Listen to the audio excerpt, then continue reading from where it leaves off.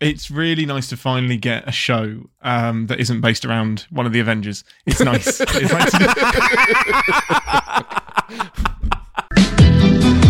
Welcome to Behind the Sins, presented by CinemaSins. Welcome to Behind the Sins, a weekly look at everything going on inside the world of CinemaSins. I'm Aaron Dicer, and I'm joined this week by fellow Bafflegabbers Jonathan Watkins. Hello, hello. And Ian Whittington. What?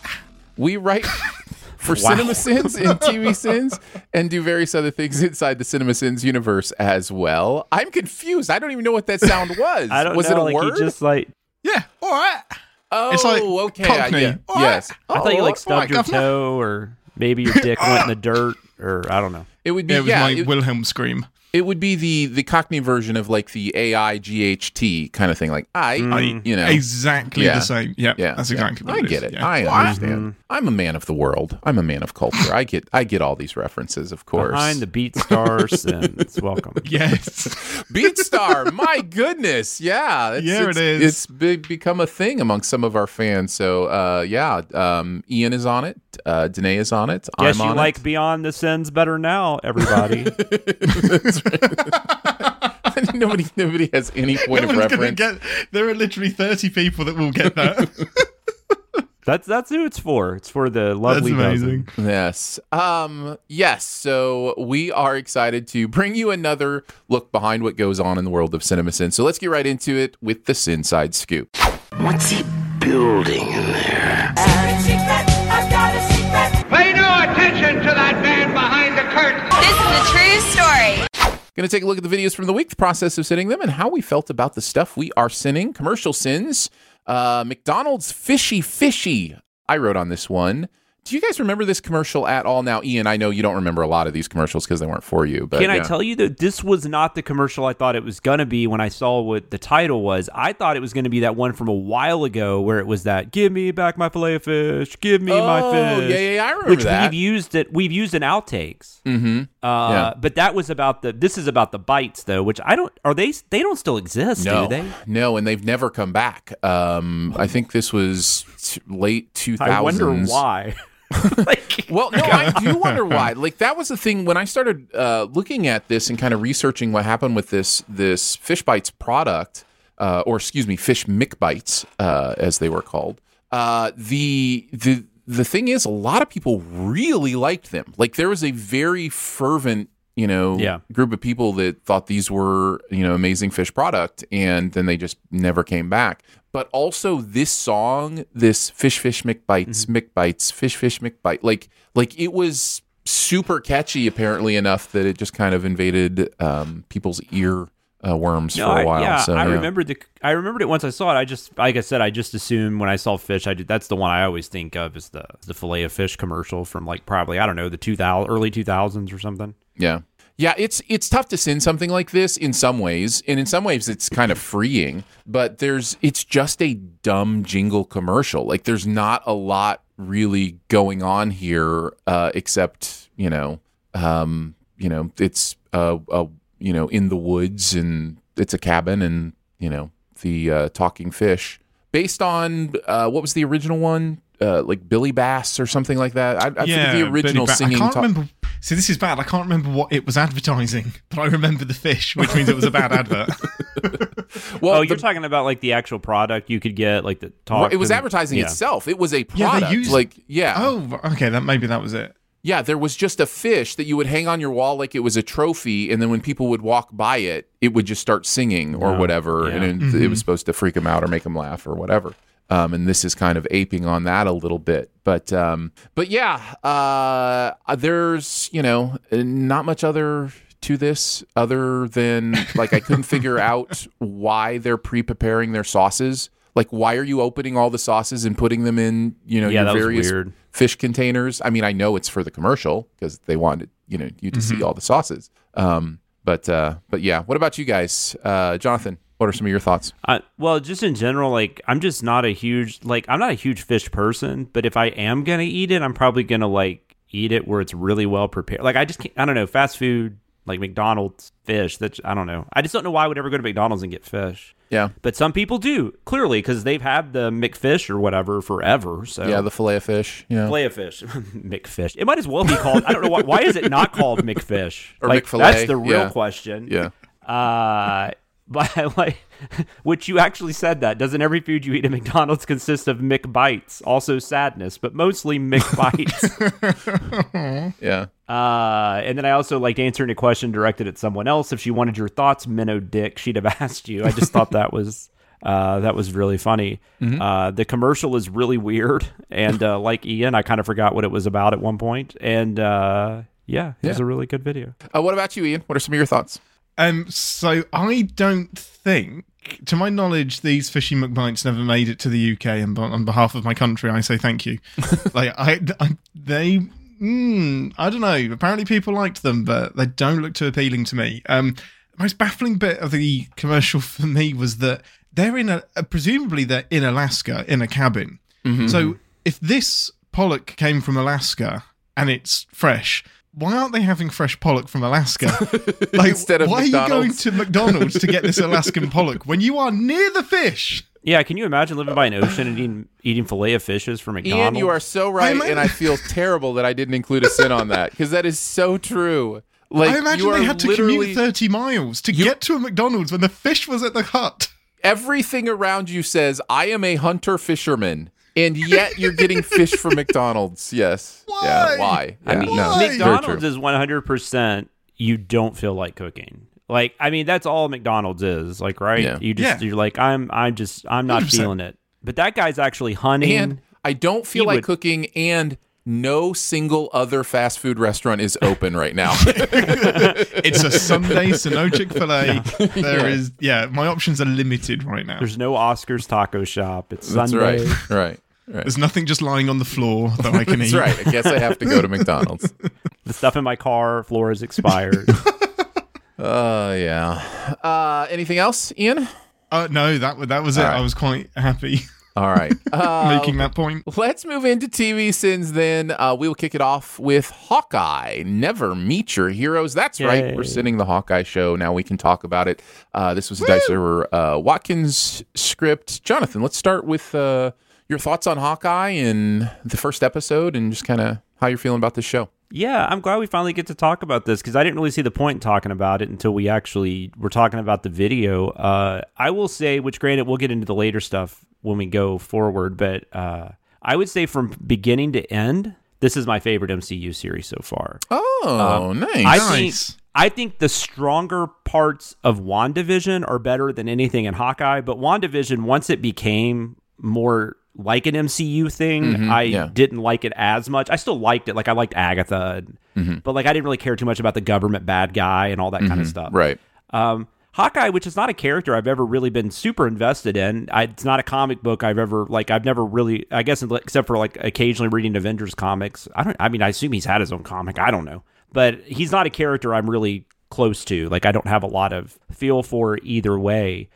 So that's interesting that this was the show that really like captured me. But I think this show is just so much fun. And I think Renner and Haley Steinfeld play so well off each other. Yeah. I think that has a lot to do with it. And I like that you just like even like a character like her mom, like they bring in Vera Farmiga, I mean, that's she's great. I actually really like what's his name? I didn't write his name. The guy that we make Jack. I actually end up really liking him as the show goes on, and I'm really glad we saved our ass in this video with that sin because whether or not he becomes a bad guy. Yeah. Good shout. Yeah. So I like that bait and hook. I also think, like I said, we'll talk about this more later, but in the coming weeks. But I enjoyed more how the way this show brings in previous characters. I found way more exciting and well done than a movie that a few people have seen in the theaters recently. It's something about going home or you can't go home. I don't know. Maybe you've heard of it. Yeah. Honestly, we could be talking about Beatstar and you'd find a way to rag on Spider-Man. It's called like Arachnaboy or something. Yeah. Is it the worst movie ever made? Something like that. Yeah, Spider-Man, fuck your home. I don't know. Something like that. But no. But seriously, though, I just really enjoyed this because I didn't really have a lot of fun with Loki. Not as much fun as everybody else was having, at least. So it was really nice. I don't know. I wasn't too excited about this, and I really the Christmas setting was kind of like, I don't know that I want to see like a Christmas show, but I think that works in a weird way. I think so too. I don't know. I just really love this. Like, I had an absolute blast with this. This is probably the first show that I'm like, I might watch this again. But I don't know if I will, but I say that. I love just some of the stuff we got to play around with. I like that we brought Jeremy Sen in from the Avengers. That was fun. That was really fun, yeah. Video. We had done something like that on music video sends once, and so I just remember that. I'm like, oh, that'd be fun, because I was like, I know there's a Sen about this like specific scene, you know, and so I went and found one that worked, and I saw somebody even commented like, I thought Aaron did a really good impression of Jeremy. Perfect. Spot on. I also thought the Sen was funny, just the construct of it, the Dennis Leary thing where Aaron sings part of the Dennis Leary song, I'm an Asshole, which was, for any of you that are as old as me, might remember that Dennis Leary had a song called I'm an Asshole that he did like in a stand-up bit, and they made a music video of it. It kind of was a semi, whatever. I mean, it was a pop culture moment, I guess. But when I originally wrote it, Danae and maybe even Aaron both noted something about it. What I thought they were noting was they didn't understand the reference, but what they were actually saying was that I was being really mean to Dennis Leary, which I was. That's how it came off. I didn't mean, I wasn't trying to be mean. It was just the way I wrote it. So I remember that got kind of massaged and changed up, and I think it was definitely for the better of it. I also, the only other thing I wanted to mention before we go on, I liked Aaron talking about Christmas movies. Yeah. But I will say, I do agree with you to a point, but I do think now we actually have them. And Yes. but it's the Hallmark stuff, right? I mean, those have to be Christmas movies, right? It's overstating the extreme of a viewpoint, right? Like Absolutely. it's taking to the end result. Like the idea that the hot take is there actually are no Christmas movies, like that is an invalid genre, is hilarious to me because it is so far over the top. Absolutely. But there's also just enough truth to it that it's you kind of go, true. you don't have I it all guess wrong so. point there. Yeah, No, it's absolutely, like, I didn't think that was like you weren't just like, this is my opinion and I'm not moving. I didn't think it was that. It was definitely the narrator overstating. But but it just made me think about that. Like, no, I think I agree with that. But then I was like, but God, these, whatever, I don't know what we call these Hallmark movies and stuff now. They're Hallmark movies. I can tell you why I'm so well versed in this discussion. It's because of Christian quote unquote music. The idea that there's something about music that makes it Christian music or something. You know what I mean? Like so I've had this discussion in other places before. That's so a good applying comparison to Christmas movies is an interesting thing. And in the grand scheme of things, that's always the weirdest thing to me. There's not another like time of year where people debate something like that just like so aggressively too. Like, if you like to watch something at Christmas, whatever it is, that's right. Watch it. Yeah. And shut up. Star Trek Generations is a Christmas movie. It has a 5-minute Christmas scene in it on Christmas Day. Christmas movie. I watch Arsenic and Old Lake every Halloween. Old Lace almost every Halloween, just because it's not really like a horror movie, but it's just set on Halloween, and it makes me think of like that's the spirit I like to capture, So I totally get it. Yeah. It's just funny, and I know some of it's just a joke. I know a lot of the Die Hard stuff people just joke about and stuff, but there are people that take that very seriously. Yeah, there are. There certainly my are. My wife takes it pretty seriously. If you told her Die Hard wasn't a Christmas movie, she might kick your dick in the dirt. I don't know, but we have a John McClane. What do you call those things? The things that are really collectible. A Christmas topper? No, the pops or what are those like figures? Oh, the Funko called? Pops. Funkos, yes. We have a John McClane Funko that she wanted a Christmas party that we put amazing. on. I really now want a John McClane Christmas topper. I'll give you this one. I'll see if I can sneak it out of the house, and so she'll know I don't want to see it anymore. So, but anyways, this was really fun. I thought this was really, but like also just like with movies, I think this was really fun to send. I always enjoy sending stuff that I actually enjoy watching a lot more than Me too. I'm kind of having to be like, I don't like this. So yeah. Right from the beginning, bring on the Hawkeye shade. Very first sin is like, this dude isn't even in his own logos for about like half a second. Like, so yeah, that just the running Hawkeye shade through this episode, and let's just say maybe beyond. It might get worse. It might actually get worse as it I goes feel like on. Ian started that, right? It was on It was What If, right? It was one of the What Ifs. You were like the world's mightiest heroes and Hawkeye. And I think that's where Yeah. So blame Ian if you're a Hawkeye lover. Bring it. It feeds me. You know, there is an interesting thing too, because of the process of waiting out claims and different things, like, you know, how these get released. We are releasing the first episode after the final episode has aired, but everything written in this first episode was when we had only seen the first 2, right? Because they dropped the first 2. I think that's right. And we maybe had seen 3 by the time this finalized. I'm not sure. So there is a lot of, like you had mentioned, like, I'm glad we kind of caveat some of that stuff. And it's just like, you know, because it'll sound so weird to somebody who's like, you know, that's not the case, right? And it's like, no, we didn't, you know? But the narrator is supposed to not have that knowledge anyway, even though we play around with that concept. So I think it works overall. The present day sins, I'm always going to do them every time somebody gives a present day title. It's always happening. For whatever reason, it's one of the most annoying things to me that you title the time of something present day. Because but Aaron, it's present day for them. That's the truth. Any movie, any time. You can say a flashback is present day if it's present day for them. Anyhow, yes. I honestly, I don't even know, like, just in general, just dating something is sometimes weird to me. I mean, I guess I get it if you're doing like a 30 years later, so you want to say at the beginning, it's like it's 1963 or whatever. Yeah. But I don't know. Just, yeah, I'm with you on that. I think it's, I don't know why it's needed, basically. If you're afraid that the audience isn't going to know you've made a time jump, then A, you're probably not doing your job well enough. You know, like you should be able to do that visually, right? And B, if there's some other factor that makes it, you know, more difficult to know what's going on, the one I like the best is just, you know, 30 years later, 3 days earlier, you know, like, you know, because then you have like a reference point and then everything balances around that reference point without having to give a year. Now, I mean, if the year is actually important to the story, then, you know, give the year. But I like when they sometimes, it was funny because we talked about Halloween 3 I think it was on the outtakes of the last episode. And in that one, it even has like the day of the week. It's like Tuesday, October 29th. Yeah. What the hell does it matter that it's Tuesday? Like 5:53 p.m. Yeah.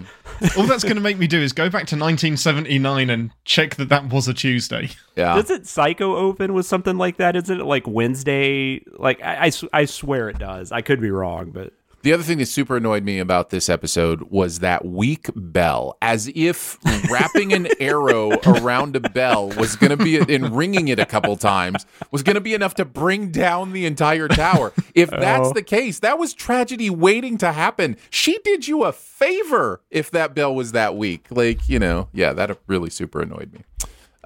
Ian, what about you? What are some of your thoughts? It's really nice to finally get a show that isn't based around one of the Avengers. It's nice. It's nice just to see one of the side characters. One of the yeah, it's nice. It's nice. Holy shit! I had no idea what you were gonna say, and no idea what you were gonna say. That's hilarious. And that's my thoughts on Hawkeye. So, yeah, no, you guys covered it. I really, for all of the shade, I love this show so much. I guess I didn't say that. I love this show too. I really had a good time with it. So, yeah. Yeah. I thoroughly enjoyed it. It almost feels like it's too bland and non kind of impactful to be the favorite, because WandaVision has some like huge drama, and I think you hit the nail on the head, Jonathan, by saying the best moments in WandaVision are better than anything in this. But as a complete package and as like a movie that I'd be happy to sit down and watch, Hawkeye wins. Like, Loki is a close second, but there's something about the show that's just harmless enough to I'm just going to sit down and enjoy it.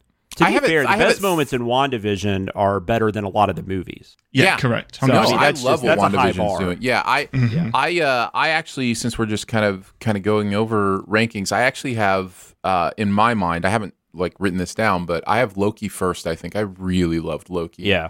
I think I do and as I well. think I do have WandaVision still over Hawkeye, but I really do enjoy Hawkeye. So it's so close at the top there. So really love the show. I love the way it goes. I think you're right. It does the cameos that it does are done really well, with one exception that we'll get to. But yeah, video was great. You've pretty much pulled out everything. Apart from I didn't understand the I'm an asshole joke, still made me laugh. I was just like, if I was laughing with a group of people, they'd be like, well, yeah, but do you even get it? I was like, I don't care. I don't think anyone under like 41 gets it, so it's fine. Well, the delivery was great. We do reference the reference, I think, in this. We do say, like Dennis Leary sings or something. 100%. So you can I easily... still was missing... Right, context. Yeah, totally. Yeah, exactly. Totally. But just the delivery was enough to make me laugh. I was like, I get that.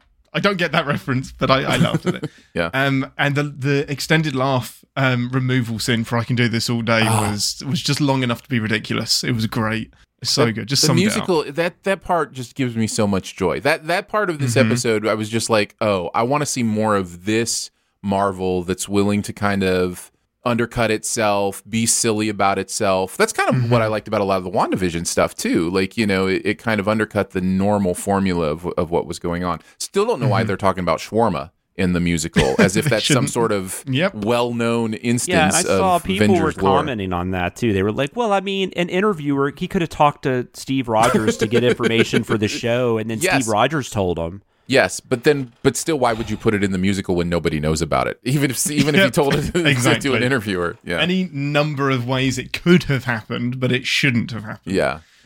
That's all from me. All right, then. Nobody wants to talk about Pizza Dog? All right, we'll move on. Nope.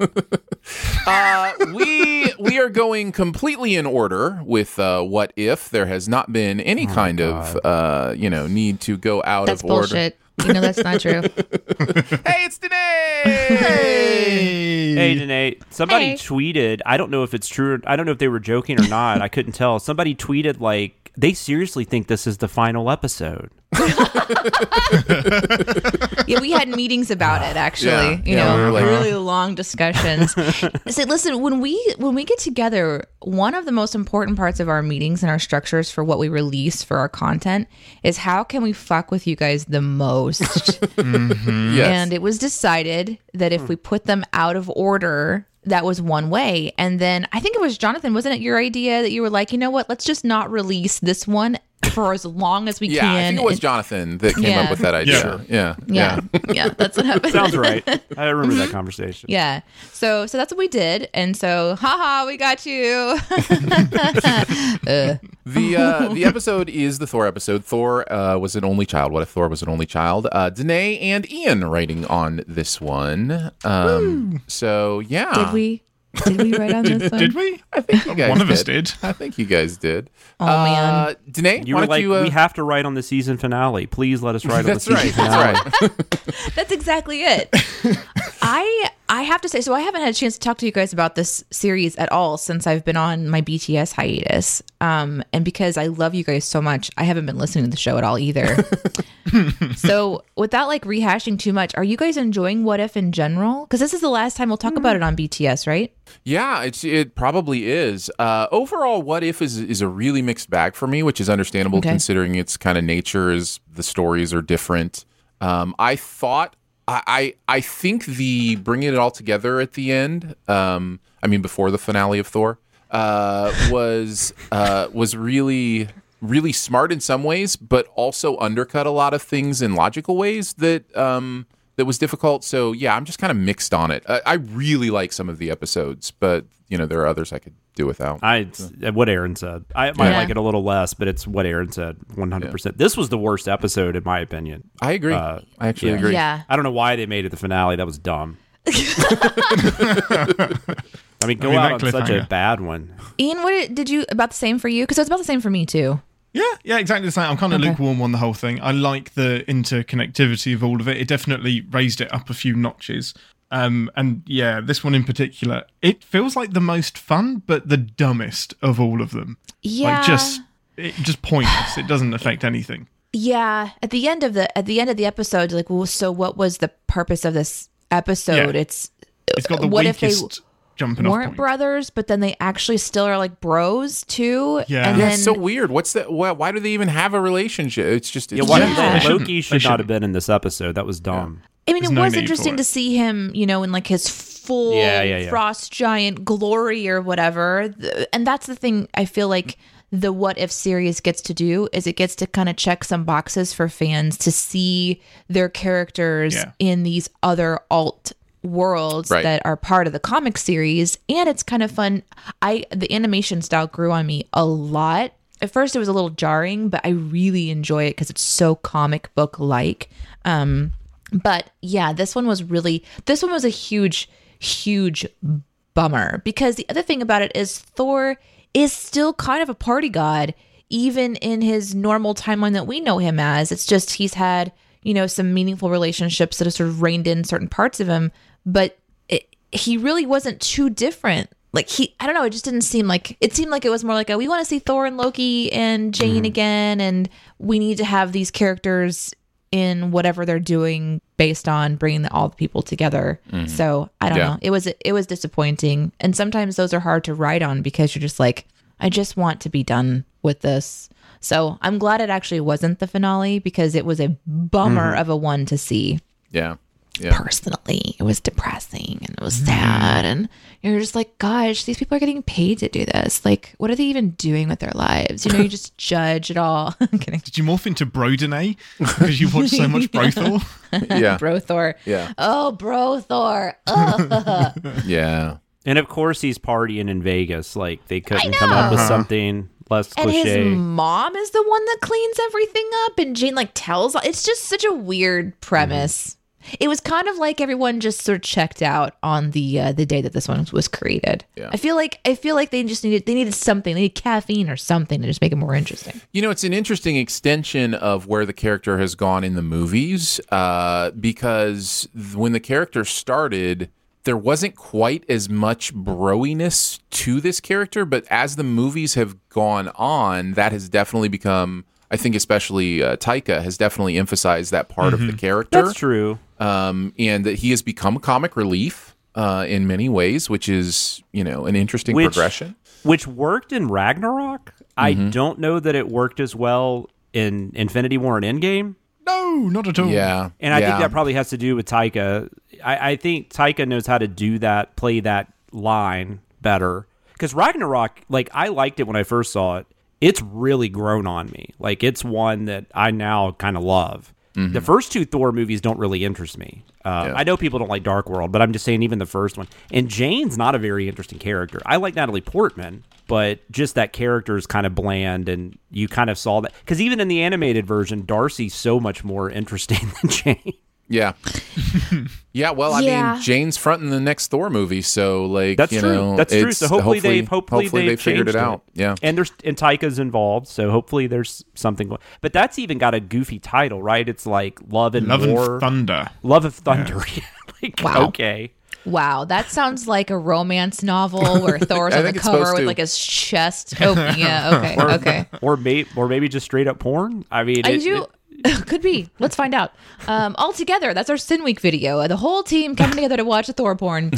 Wait, what? Wait, what? Nope. I'm sorry, what? What are we talking about? Sorry, my brain just went to 5 places at once. I also wanted to mention, too, that I think that the other thing that's fun and about the What If series is when you have two characters that are fighting each other that don't normally fight. Because I did enjoy watching Thor and Captain Marvel, just pounce each other.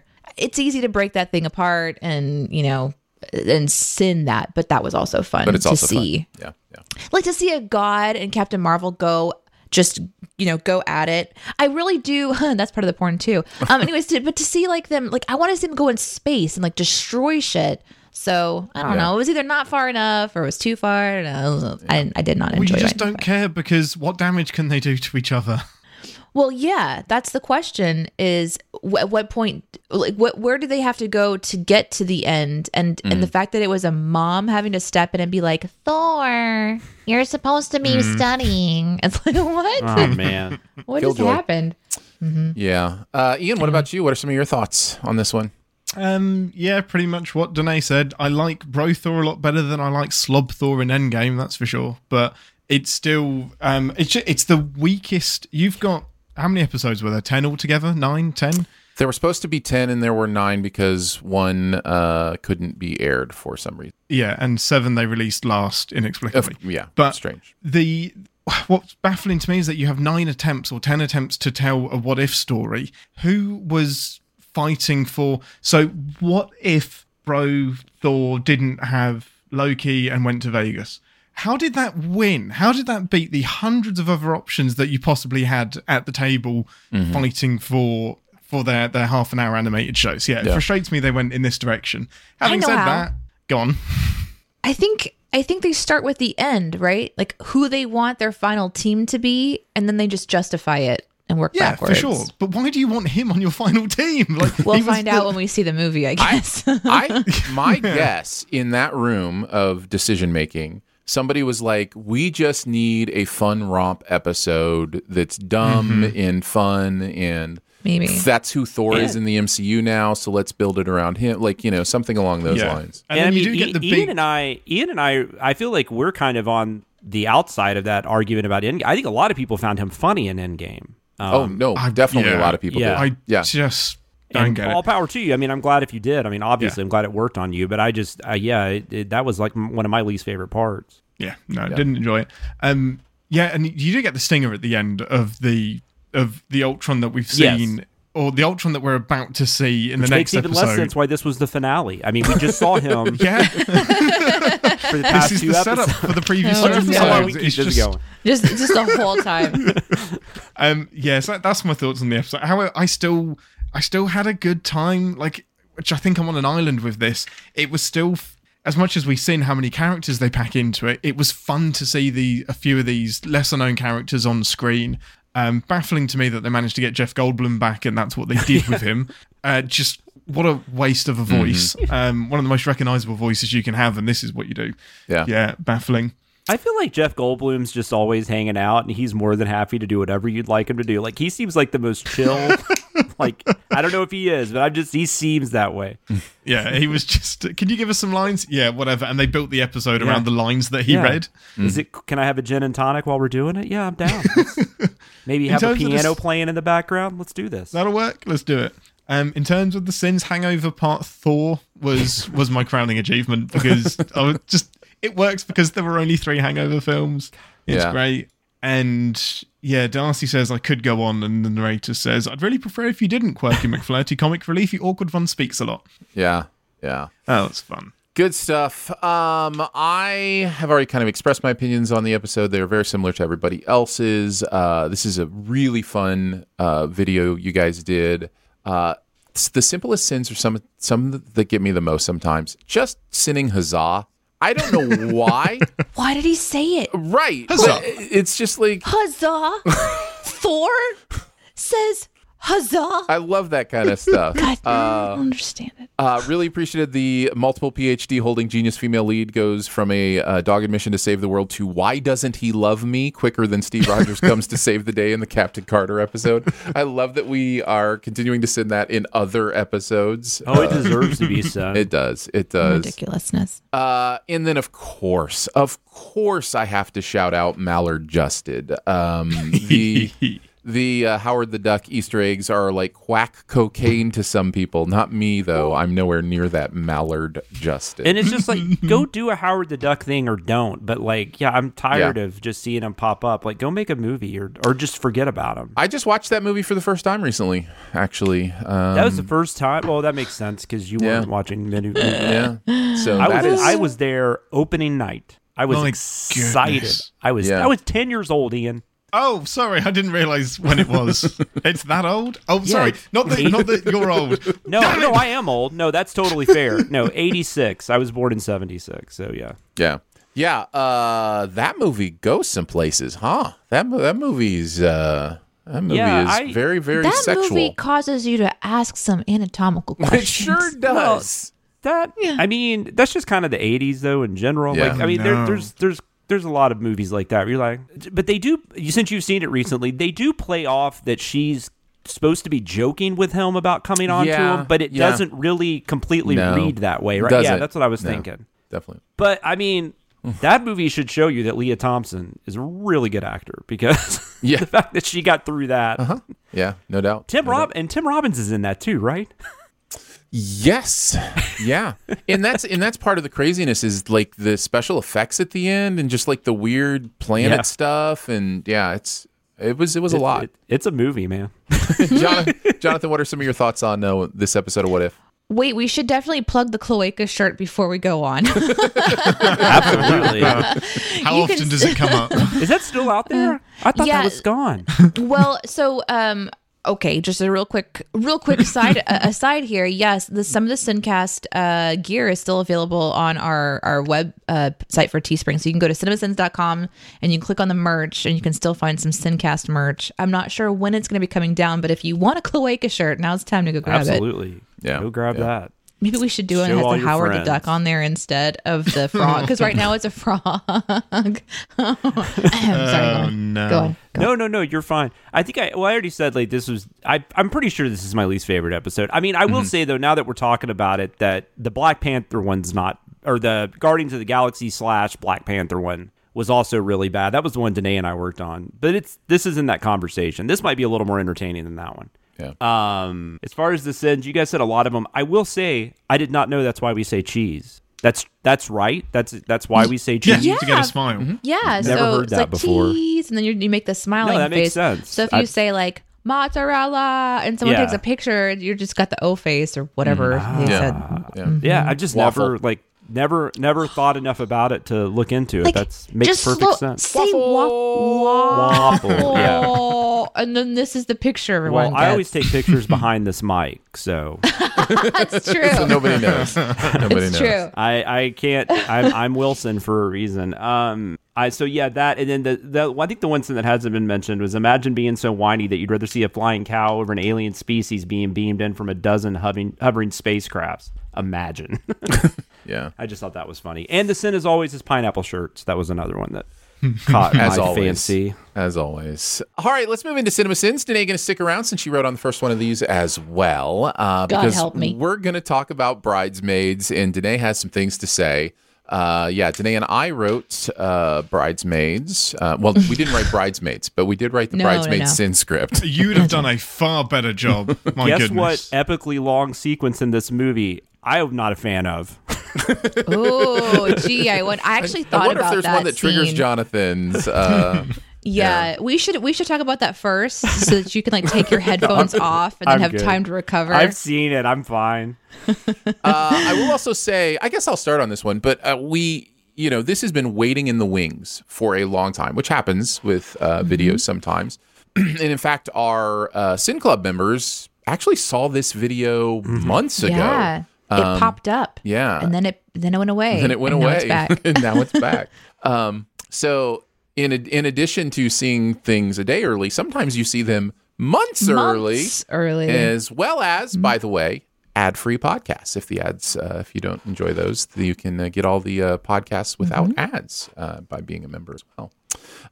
So anyhow, this took forever to come out. And I think the main thing that we dealt with in this is just how interesting it is the way this movie portrayed women friendships, because it fell into so many traps, so many cliches, and yet it's comedy, right? So comedy almost has to play to cliche sometimes. But finding that balance of like sinning those gender issues, sexuality issues, those kind of things, while at the same time giving it permission to, be a comedy, in a well-loved comedy, by the way. This is a well-loved and respected movie. Yeah, huge hit. Yeah. So just trying to figure all that out. I also, the thing about the scene that triggers you, Jonathan, is the whole point of that scene seems, and we sin this, the whole point of that scene seems to be, guess what? Women are gross too. And it's like, yeah, they're humans too. Like, what is, if you love it in other movies where men are gross, then sure, feel free to think it's hilarious here. But it's, it's not hilarious because it's women. If it's funny But at to the you. same time, I love that part. Yeah. I feel like in movies and in content, it's oftentimes, maybe not all the time, but it's oftentimes that women are portrayed kind of more put together and cute and sort of like presented in this pretty package.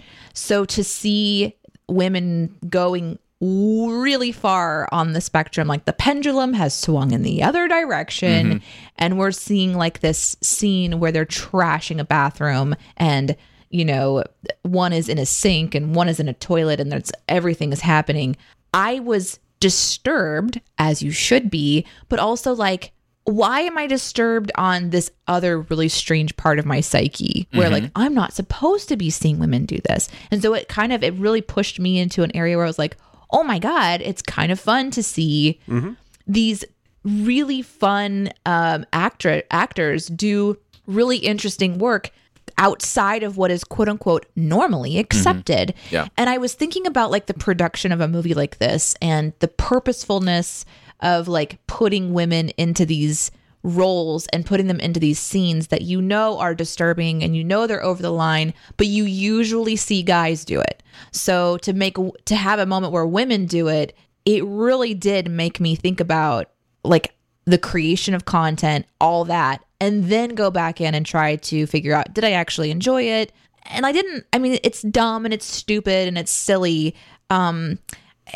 If that scene existed in a movie where they were all actually like really good friends and they were like laughing about it or whatever, I actually would love it even more. But that around the whole rest of the movie, it was just a bunch of kind of cliche things, these cliche moments between women, and then a couple of them that were actually could really have stood alone in a different film, and I would have appreciated it on a totally different level. But because there was so much cliche like cat fighting and just the stuff that this movie was doing that was really frustrating. I mean, they genuinely had a "hey woman, wake up, cook in the kitchen" moment in this one. And it just blows my mind. So it was a very strange experience. That scene doesn't make any sense. I remember that scene pulling me out of the movie. The thing about it is, it's not played for laughs like towards the guy. It's played for laughs towards the woman in that scene, which is really strange because what he is doing to her is terrible.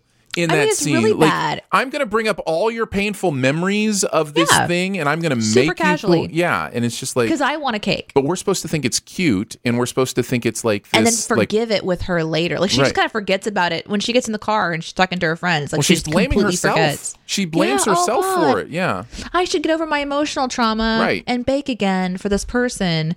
So. Yeah, I don't know. It was a weird one. Sorry to interrupt. I just no. That's good. That particular scene it really, to me, oddly, the horrible, disgusting scene highlighted what this movie could have done in really interesting ways with female leads, but it fell into some traps that I was really disappointed by. And thus the Beck fail bonus round lives. It was beautiful, so very good. We kind of went around and round on that one, didn't we? Like what to include here, what don't we include here? We tried to be pretty fair with it.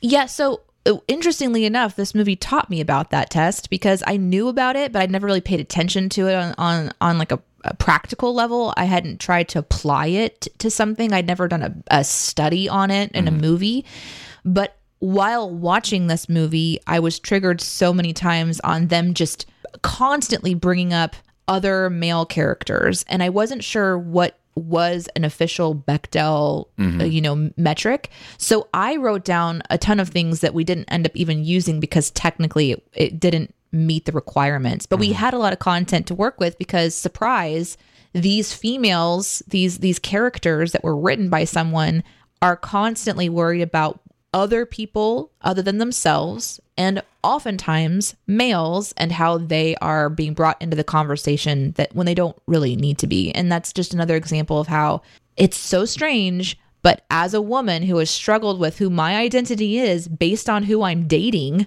or who I'm with, I'm like, where does this come from? And then you watch content where it's just constantly brought up. I'm like, well, that's where it comes from. I was taught to wonder and gauge my value based on who I'm with and what they like and blah, blah, blah. And so it's taken a lot of years to kind of break away from that. So when I see it in a movie, I get really pissed because I'm like, my kid has to go through this bullshit. Yeah. So let me give you a gauge, kiddo. Let's play a game called Your Worth is Not Actually in Someone Else's Opinion of You. And also, you can be individually yourself. And also, if you think the male's opinions and what they're doing has any to gauge on how you are as a person or your value, we have to talk. Sorry. I apologize. Well said. I really didn't like this movie. Except the part where they were all pooping. That part I enjoyed. The other thing I wanted to mention. Sorry, Jonathan.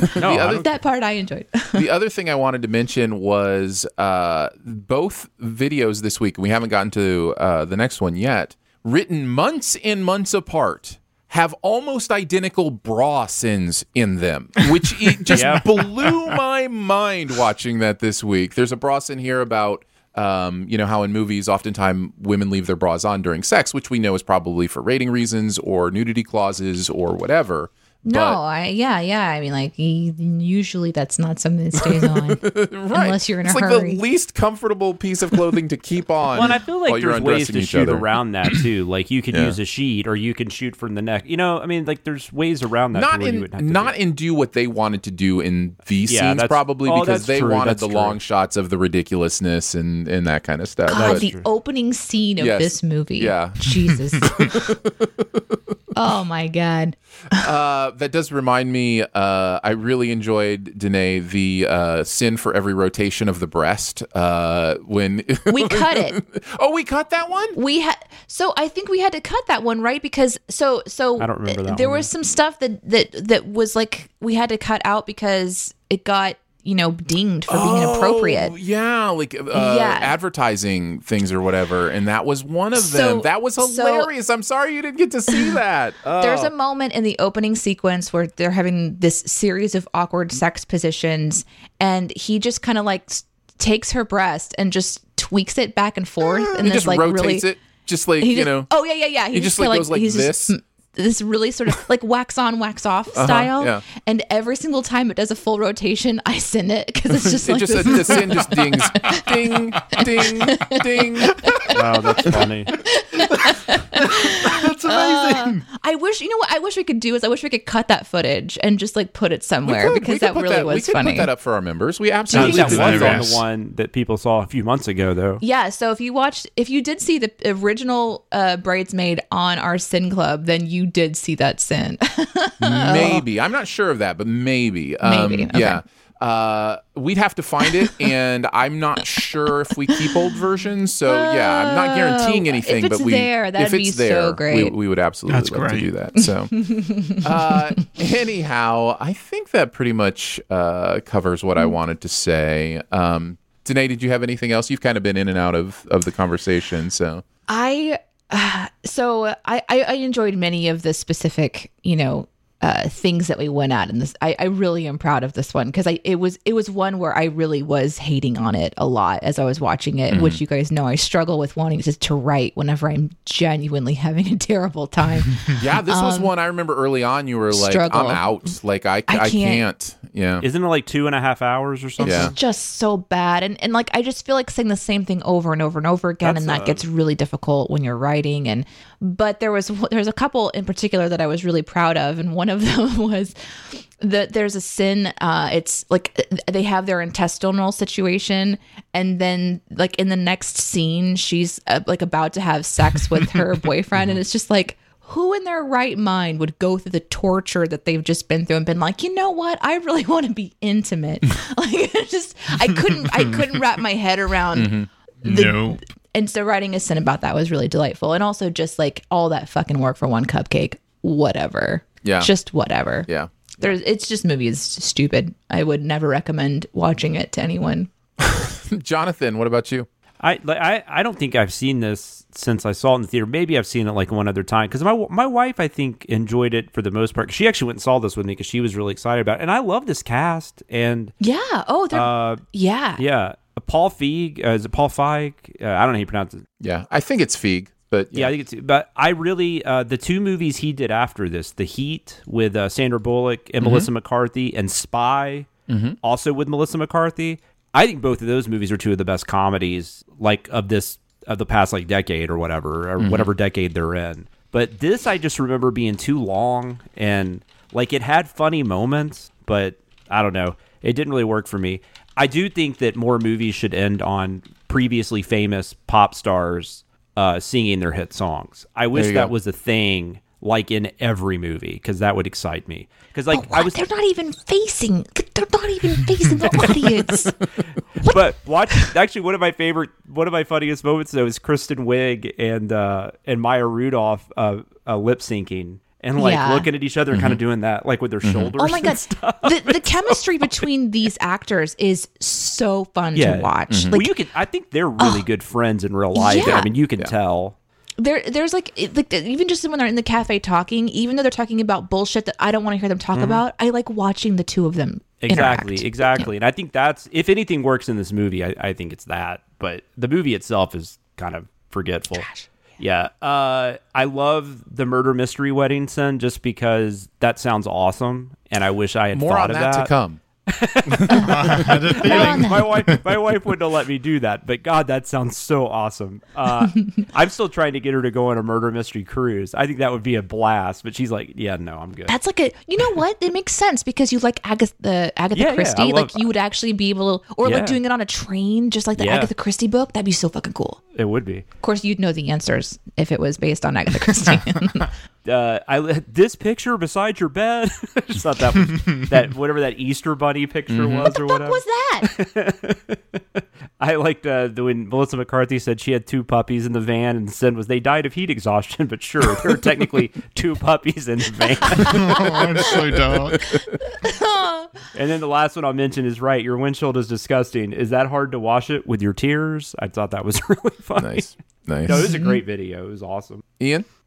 Yeah, I watched this. This came out when I was 21 and not the sort of film I'd go and watch at all. But for some reason, all of my friends, it just got some word of mouth, and stupid 21-year-old friends were like, this is the most funny thing that's ever come out ever. It's hilarious. It's got women in it.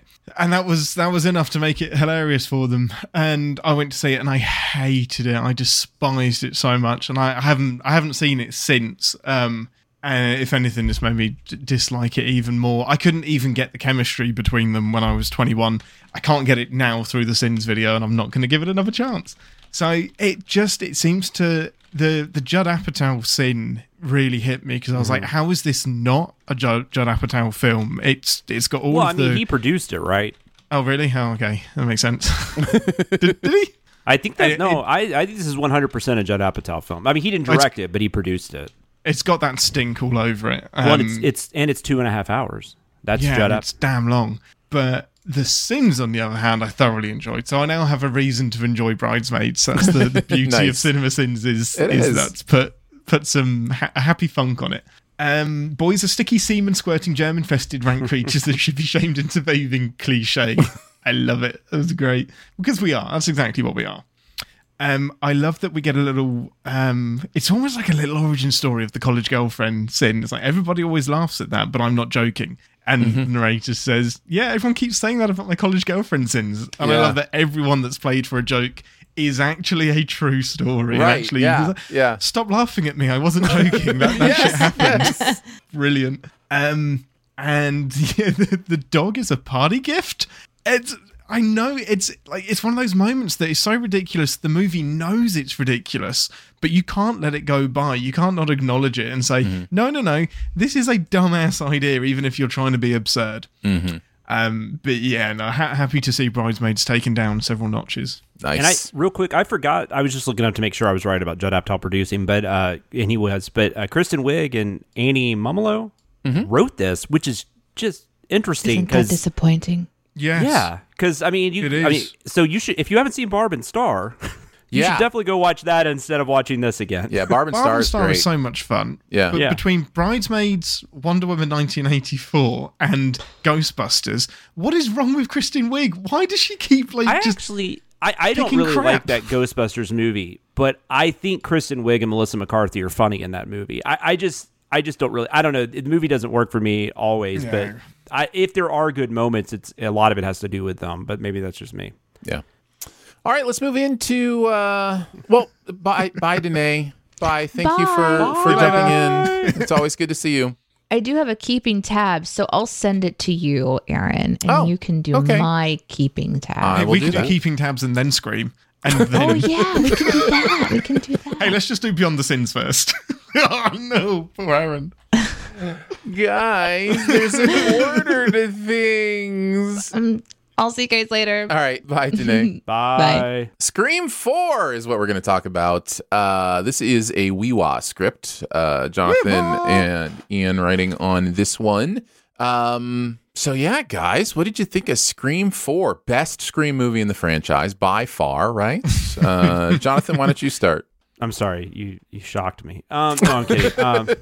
Jonathan is not recovered. Wow. No, I'm just kidding. I'm gonna try not to just go off on crazy, but I love Scream, the original Scream, for many, many reasons. It got me. I don't know that I was ever out of horror, but as far as like mainstream theatrical horror, I wasn't really. Like, I was more or less at that point in the mid-'90s just kind of watching older stuff. If I watched anything, I wasn't getting excited about, like, new horror releases. And Scream kind of brought me back, like it did a lot of people, or turned a lot of younger people into horror fans, I think. And I think, interestingly enough, 25 years later is what we're at now. It would turn 25 this past December. I think it's even better now. Like, not only does it hold up, but I think it's better. Like, it's gone from I really enjoyed that and had a lot of fun and I'm glad to be enjoying horror movies again to this is one of my all-time favorite movies. This is one of my favorite horror movies. I think it might actually have the greatest opening sequence in movie history. I think it's at least in that conversation. I'd have to think about that longer, but it's in that conversation. Like, if you were like, what's your favorite opening? The Drew Barrymore opening would come to mind immediately. Absolutely. As far as the sequels go, nowhere near as good as the first one. I do like Scream 2. I don't like Scream 3. I know Scream 3 has gotten kind of a reevaluation. I'm sorry I can't join you. I wish I could. I just watched that a couple years ago when we send it. And did not like that. I think this one's okay for the most part. I remember seeing this in the theater. I thought it was okay. I had problems with it. I've seen it a couple times since then, and then obviously I just watched it again. My opinion hasn't really changed. There are definitely things about this I like. But there's a lot of, but it's messy. And I don't think it quite says what it wants to in an interesting way. Like, I get what it's trying to do, but it's not able to do what Scream did, right? It's not able to play that line of like metatextual kind of poking fun. That's the one thing about Scream I find interesting. A lot of people say it's making fun of horror movies. I don't think that's the case at all. I think it's a movie that's absolutely 100% in love with the horror genre. And I think it's showing that by kind of playing around with all the different cliches and, right. What do you call it? I don't know, tropes. Stereotypes, whatever. Thank you, tropes. And then is able to actually become a very good version of what it's doing, what it's trying to be. The sequels have never really been able to play that line as well. And I think it shows really in the third one, but I think it also shows a little bit in this one. Also, and a lot of the stuff that we send, I actually remember thinking when I was watching it, like the killer's identities, I mean, it's fine. Like, I totally get the Emma Roberts thing. And I totally get they're going for they're kind of doing their own version of the original. But I don't get that Ghostface, more so in the other movies, he looks like he's 7 feet tall. And then it's supposed to be like these two kids that are like, because like when Emma Roberts comes out of that closet, it doesn't even like the robe doesn't fit her. Like, it's so big on her. Yeah. And then you've got like Rory Culkin, I assume it's supposed to be him, is getting like kicked in the face by like, Neve Campbell in like her boots or whatever. And then we see him 2 seconds later. He's got no bruises. I mean, his face looks perfectly fine. It's like you just took a kick your nose would be broken. At the very least, your nose would be dislocated or something. So stuff like that was really easy to send. And then Ian tackled a lot of the cliche stuff really well. That I think it goes a little too far with the cliches, and then isn't able to really make an interesting statement about why it's doing that. The opening is insane. Yeah, yes, it is. Like it's way too much. And if you watch the original opening, they have the original opening on YouTube. Which is interesting because they don't have the score to it, so it's kind of creepy because you just hear like stabbing and stuff, but there's no music, there's nothing to and it's kind of similar in the sense that the two actual people that are living in Woodsboro, the two teenage characters that get killed, Amy Teagarden and I can't think of her name. She's in Tomorrowland with George Clooney, Britt something, I think. They're watching, I think, a stab movie.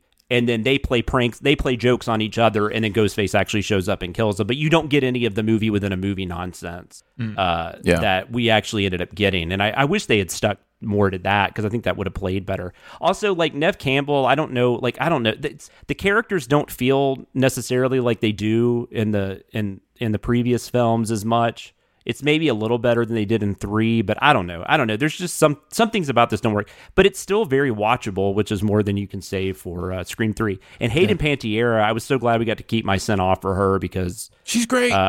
She's amazing. I love her. And she's had a hell of a career. I mean, she's had hit TV shows and all kinds of stuff, but this always makes me wish she did, like, there's more movies with her being able to do stuff like this. I will say, though, she didn't look like a high school student. She looked like, there's that scene where she's got like a rock glass with like gin and tonic in it or something. She looks like she just got off like a 9-to-5 shift at an accounting firm or something. And we're supposed to believe she's like a junior in high school.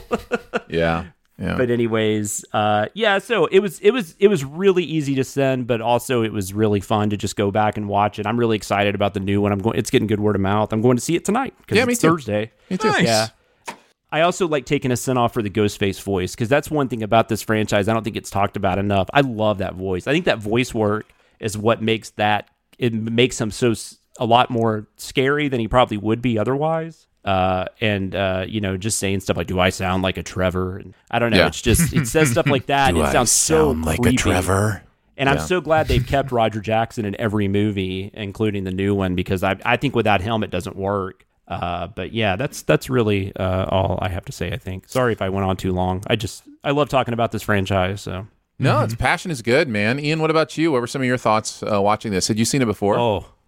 So the baffling thing, and this shocks everybody when I tell them, this is insane. This is the first Scream movie that I've seen. Oh, that is not okay. That is so not okay. Oh, when he told me that, no. I know. When he told me that, though, I was kind of like, how interesting, though. Like, how does this play? But now, how do you watch the first one? Like, that's tough. That's really tough, because the first one really is good. Like, it's so good. It changed so much. It's very similar to Shaun of the Dead, right? Like, where it's kind of sending up something that it also obviously loves and is also that thing itself. But oh man, that breaks my heart in some ways. Yeah.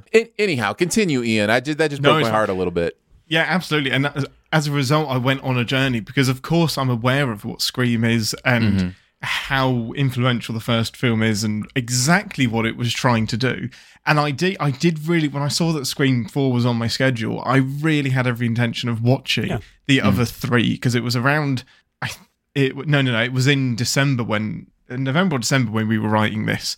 December, definitely, yeah. But I just didn't have enough time, because I wrote this as part of like a jet-lagged, exhausted soup of, man, I have like exhausted, but I have to write this script, and I just didn't have time to watch the other movies. So I was like, I'm just going to get through it. So between that and just it not being a good movie was tricky.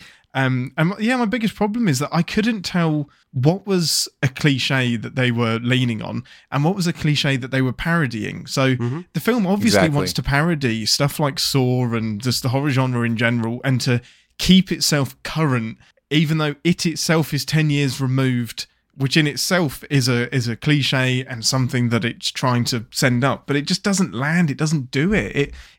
The perfect sin that summed it up for me was that it thinks using all of these cliches excuses it from using the cliches or just acknowledging them and saying, hey, look at all of this. Like there's a time when they're getting ready to do a stab marathon and they're shouting out all of the cliches. All things that they have done in this film, but not far enough removed that they're just leaning on it. They're not I don't know what the commentary was meant to be here. So, yeah, disappointing overall. I will watch Scream 1, and I've heard that Scream 2 is worth at least consideration as well. It's worth watching. I mean, you might want to watch Scream 3. I mean, Scream 3 is... I mean, you're probably not going to hate yourself for watching it, but it's not necessary. Yeah. And I'm going to see Scream 5 on Friday, so I will have watched Scream 4 and the new Scream before I've had a chance to watch anything else. So... But you should at least watch the first. You should at least watch the first one. I can count the amount of hours that I have between now and then. Oh, that's true. They are taken. You're 6 hours ahead of us. They are taken right now. But like that's what I'm trying to say. The first Scream does an insanely better job of what you're complaining about in this one. I'm sure it does. Yeah, I totally buy it. So I'm kind of proud that I've had this arse backwards route into Scream, and this will always be my history of Scream, that I had to see the fourth one before I'd seen anything else. The matching wounds reveal at the end, really, there's so many inconsistencies that really pissed me off in this film, and Chris reviewed it, and most of his comments were, fuck yeah, what is this shit? I'm so glad you, like, the script had 30 comments, and I was like, oh, we screwed the pooch on this one. Like, we did a bad job. But 27 of them were that, get it, guys, you nailed that. Yeah, that's exactly my issue with the film. But yeah, the revelation when Doofy Dewey, Donkey, Stewart, dumbass, Dewey, sheriff, him, goes to Monica from Friends. Oh my God, like, Gale Weathers, you've got matching wounds. And she's like, but how did she know it's matching? I was like, well, just, you both got stabbed. Like, that doesn't mean geographically you both have the same wounds. So it's stuff like that it leans on. How great of a name is Gale Weathers? Well, Gale Weathers, really? Yeah, it's so good. It's not. I want them to actually, because sometimes they'll do this. Like, remember Lost? Like, they released whatever book they were talking about in the show. Like, somebody actually wrote that book. Like, I want somebody to write the Woodsboro Murders. Like, I want that to be like a book, Woodsboro Murders by Gale Weathers. I remember the Dharma Initiative had a website, and that phone number that they sent took you somewhere. It was it was good stuff. Much better than this film. Let's just talk about Lost. Let's just talk about Lost instead. I'd love it. I don't understand why everyone thinks that Sydney is cursed. Like, genuinely, like, the characters themselves. Like, no, she's been through a hideous trauma. Yeah. Do they genuinely think that she's A, in on it, or B, cursed? And like, they keep saying that stuff, too. Like, they compare her to, like, Jeffrey Angel Dahmer. of Death and whatever. And, like, actresses. And it's like, no, she's an actual victim of murder. Like, she's all her friends have been murdered several times. Yeah, exactly. Like, this is a horrible, horrible thing. And you're only saying that because you're in a movie. The fact that she was able to, like, keep it together to write a book and go to appearances is amazing. Like, we should be celebrating that. Exactly. I would be in a cabin in the woods. You would never see me again. Away No completely. way. And just the outtake at the end where, what's her name from American Horror Story, stabs herself in the shoulder. It's like, no, Kelly Clarkson was so Roberts. good. I like how you're just naming people from other things. That's what we do. It is. It's a very Jeremy I can't thing. remember Emma Roberts' name in the movie all of a sudden, though. It's Emma Roberts, but her name escapes me. So yeah, those are my thoughts. It will always be backwards for me. I watched Scream 4. Sorry, Jill was her name. Go ahead. Jill, nice. Well done. I Nice. watched Scream 4 at one point in my life and didn't think another second about it again until now. Like, it just was so bad at everything that the original Scream was so good at. But watching this brought it back, and it's not great. So I will focus on the sins that I loved. Plant scares, the new cat scares with 100% more stupidity. Plants are not included. You must provide your own plant. Very nice. The exploration of why the narrator isn't feeling anything at the reveal is really fun. Wait, why don't I feel anything? I was supposed to feel something. And then he's like, okay, let's have a look here. Swelling music, check. Dramatic mask reveal, check. Giving a single F who the killer is. Oh, like, you just like, so beautiful. Great way to say that. And then had to give a huge shout out and thank you to whoever decided to write the absolutely elaborate and beautiful and 100% correct begging the question sin. Thank you for that from all of us who don't like when language changes. That is in my keeping tabs. Okay, And actually, fair enough. I wasn't sure because, like, Chris has, I know, mentioned that before. Because I was sweating. I might have written it wrong in it. I can't remember. It was wrong in a context. I feel like I wrote it too, and Chris was saying something to me. He's like, "Oh yeah, that's right." Mm-hmm. And then and then I read you wrote that, and I was like, "Oh, that's interesting." Like, is Ian just kissing Chris's ass? I'm not sure what's going on here.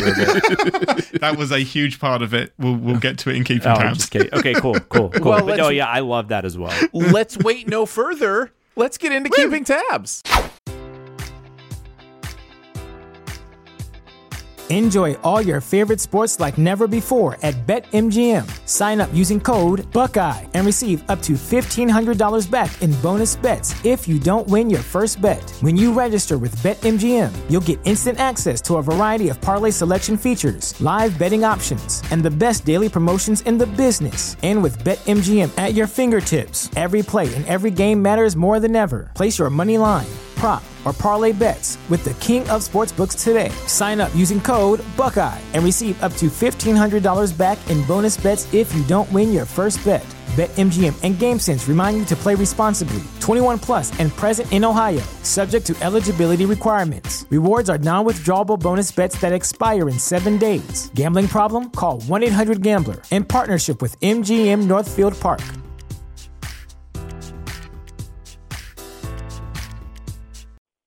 You have one unheard message. Hi, I was calling Current, the influencer marketing platform, but I think I just got redirected to a bunch of people listening to a podcast. Well, anyways, I was calling Current because I was told they could help get my brand set up on TikTok Shop, and even build out an affiliate program of content creators promoting my brand, and even have those content creators go on live streams and promote my product there. Wow, I could really use Current. I also heard that the brands they work with are making millions in sales. I guess I'll just go to their website at current.tech. The internet is a communications tool used the world over where people can come together to bitch about movies and share pornography with one another. Ha ha! Oh, jeez. This is the most public yet of my many humiliations. We're going to take a look at something else from the process of putting together the week's content. A weird Google search, a deleted sin, maybe why we're begging the question. That begs the question, Ian. Why did you write that? It doesn't. Sin? No, it does not actually beg that question. It doesn't actually beg this the question. kind of blows my mind because it's crazy how many people are using this wrong. I used it wrong forever. Daily. Well, but I and can't here's say the I thing. said it often. But Here's the thing. It now means that. And that's what's It so... may as well. That's irritating. That's what's so irritating about language, but also so beautiful about language is it changes. And yeah. So it literally this, changes. this literally, figuratively as well. So this dates back. I can't remember what script it was, but I wrote a sin, and he said, "Well, if this happens, then doesn't that beg the question? Why didn't this happen?" Mm-hmm. And Chris, I could tell in the tone of Chris's message, he didn't want to say this. It may as well have started with, "I know I'm being an arsehole here, but." And it was basically saying that, like, yeah, begging the question essentially means that now. But when I write a sin, I like to use the actual version of begging the question. And what pissed me off is that I know that. And I kicked myself for using begging the question because it's annoyed me before as well. But in a haze of sin writing, it slipped out. So deleted the sin, cut it. I've actually, in other sin scripts, I know I've done this with other writers, I've asked permission to use brings the question instead of begging the question. Exactly. Because that's more appropriate in my mind. I don't think we cut it. I think we did just rephrase it to, well, doesn't that make you think? Or something like that. So when an actual begging the question fallacy comes up at the beginning of the movie, I was like, this is me. And that is by far, I think I spent more time wording that and revisiting that than I did the rest of the script combined. Because first of all, you have to get to the place of, is it begging the question? And then making it funny. And the only way I could make it funny was by saying, I'm sorry, you're going to have to re-listen to this 15 times before it makes sense. Because that's half as many times as I had to rewrite it. And I have never sweated more than when that went off to review. And I was like, nah, I fucked it up. I've done something wrong. And Chris's comment was just, ha, nice. Yes, I did it. I got begging the question right. But for anyone that's still confused, the begging the question is, the fallacy of begging the question occurs when an argument's premise assumes the truth of the conclusion. And one of the top examples here is believing that everything in the Bible is word for word correct because something in the Bible says that the Bible is correct. So it's proving a point with its own point. And it's a hard bit of logic to get yourself out of. You're almost better off saying, it's almost clearer to say, assuming the answer, you know? Correct. Because that's really more what it means. To beg the question means to assume the answer. Is this when they're having that conversation about the Stab movies and she's like... Yeah, it's the fact that if the start of Stab 7 is the start of Stab 6. Doesn't that mean the start of Stab 6 is Stab 5? And it's like, no, just because one thing is true doesn't mean the rest of it is true. Yeah. So yeah, loads of fun, super satisfying. I'm begging to leave. All right, I mentioned mine as well, so I'll go next. The true story had a friend who told his fiance he wanted a murder mystery wedding, where right before the announcement of the couple, the lights would go out and the bride would be dead when they came back on, and the reception would be figuring out which of the bridal party actually killed her. She married him anyway, but with a normal wedding, and honestly, the sin is for the fact that I was supposed to play the detective, and that was stolen from me. So, true. It is a true story. My wife asked me if I had any ideas for our wedding, and I said I've always thought it would be cool to do a murder mystery wedding where and described kind of this thing happened, and she just kind of looked at me and she was like, okay, that's not happening. And also, I'm not asking you about the wedding anymore. I was like, all right, fair enough. That's better. Meredith probably would have just left me. She'd be like, oh, okay. Well, that sounds like, thank you. We're not getting married. Thank you for putting up with my wild answers. And in another universe, it is quite possible that Jeremy would have played the detective in that murder mystery wedding. And so it's interesting to put this in his mouth from his perspective of a story that I actually lived through. So yeah, I've written a few murder mystery parties, and we used to do them in college. This group of us would do them, and they're so much fun. That sounds like a blast. But yeah, it sounds fun. Yeah, until you start dealing with all of the buildup and perceptions that so many people have about what their weddings will look like, what they will be. Yeah, it just sounds interesting. I don't think it would work because, and plus, it's a stressful day enough. It's a stressful day. Add an actual event to it, right? Yeah, and people learning lines and all that kind of stuff. The fact that the bride would be dead during the reception, probably need to deal with that. Yeah, not actually part of it. Yeah, playing the dead body in a murder mystery party is not that fun. At the reception, the bride is just in a casket for the reception. No. And the pictures 30 years later just don't make sense because you forgot it was a murder mystery. I will say to everyone because there were a lot of people in the comments of the Bridesmaids videos asking about this, saying how much fun it sounds like. Really appreciate that. It's kind of fun. I did have one from somebody who said, my wedding was pretty much a carnival, came in on a camel in a black dress with a magician officiant and a turtle ring bearer. There was a world famous whistler, a petting zoo, a giant pizza, and 2/3 of Tenacious D. Were they redoing which 2/3? Were they doing like a Prince Ali thing or something? Like, yeah, right. Yeah, I assume all of that is just a joke, which it's a great joke. It's hilarious. Oh man! If it's also true, that is next level. Unreal, so amazing stuff.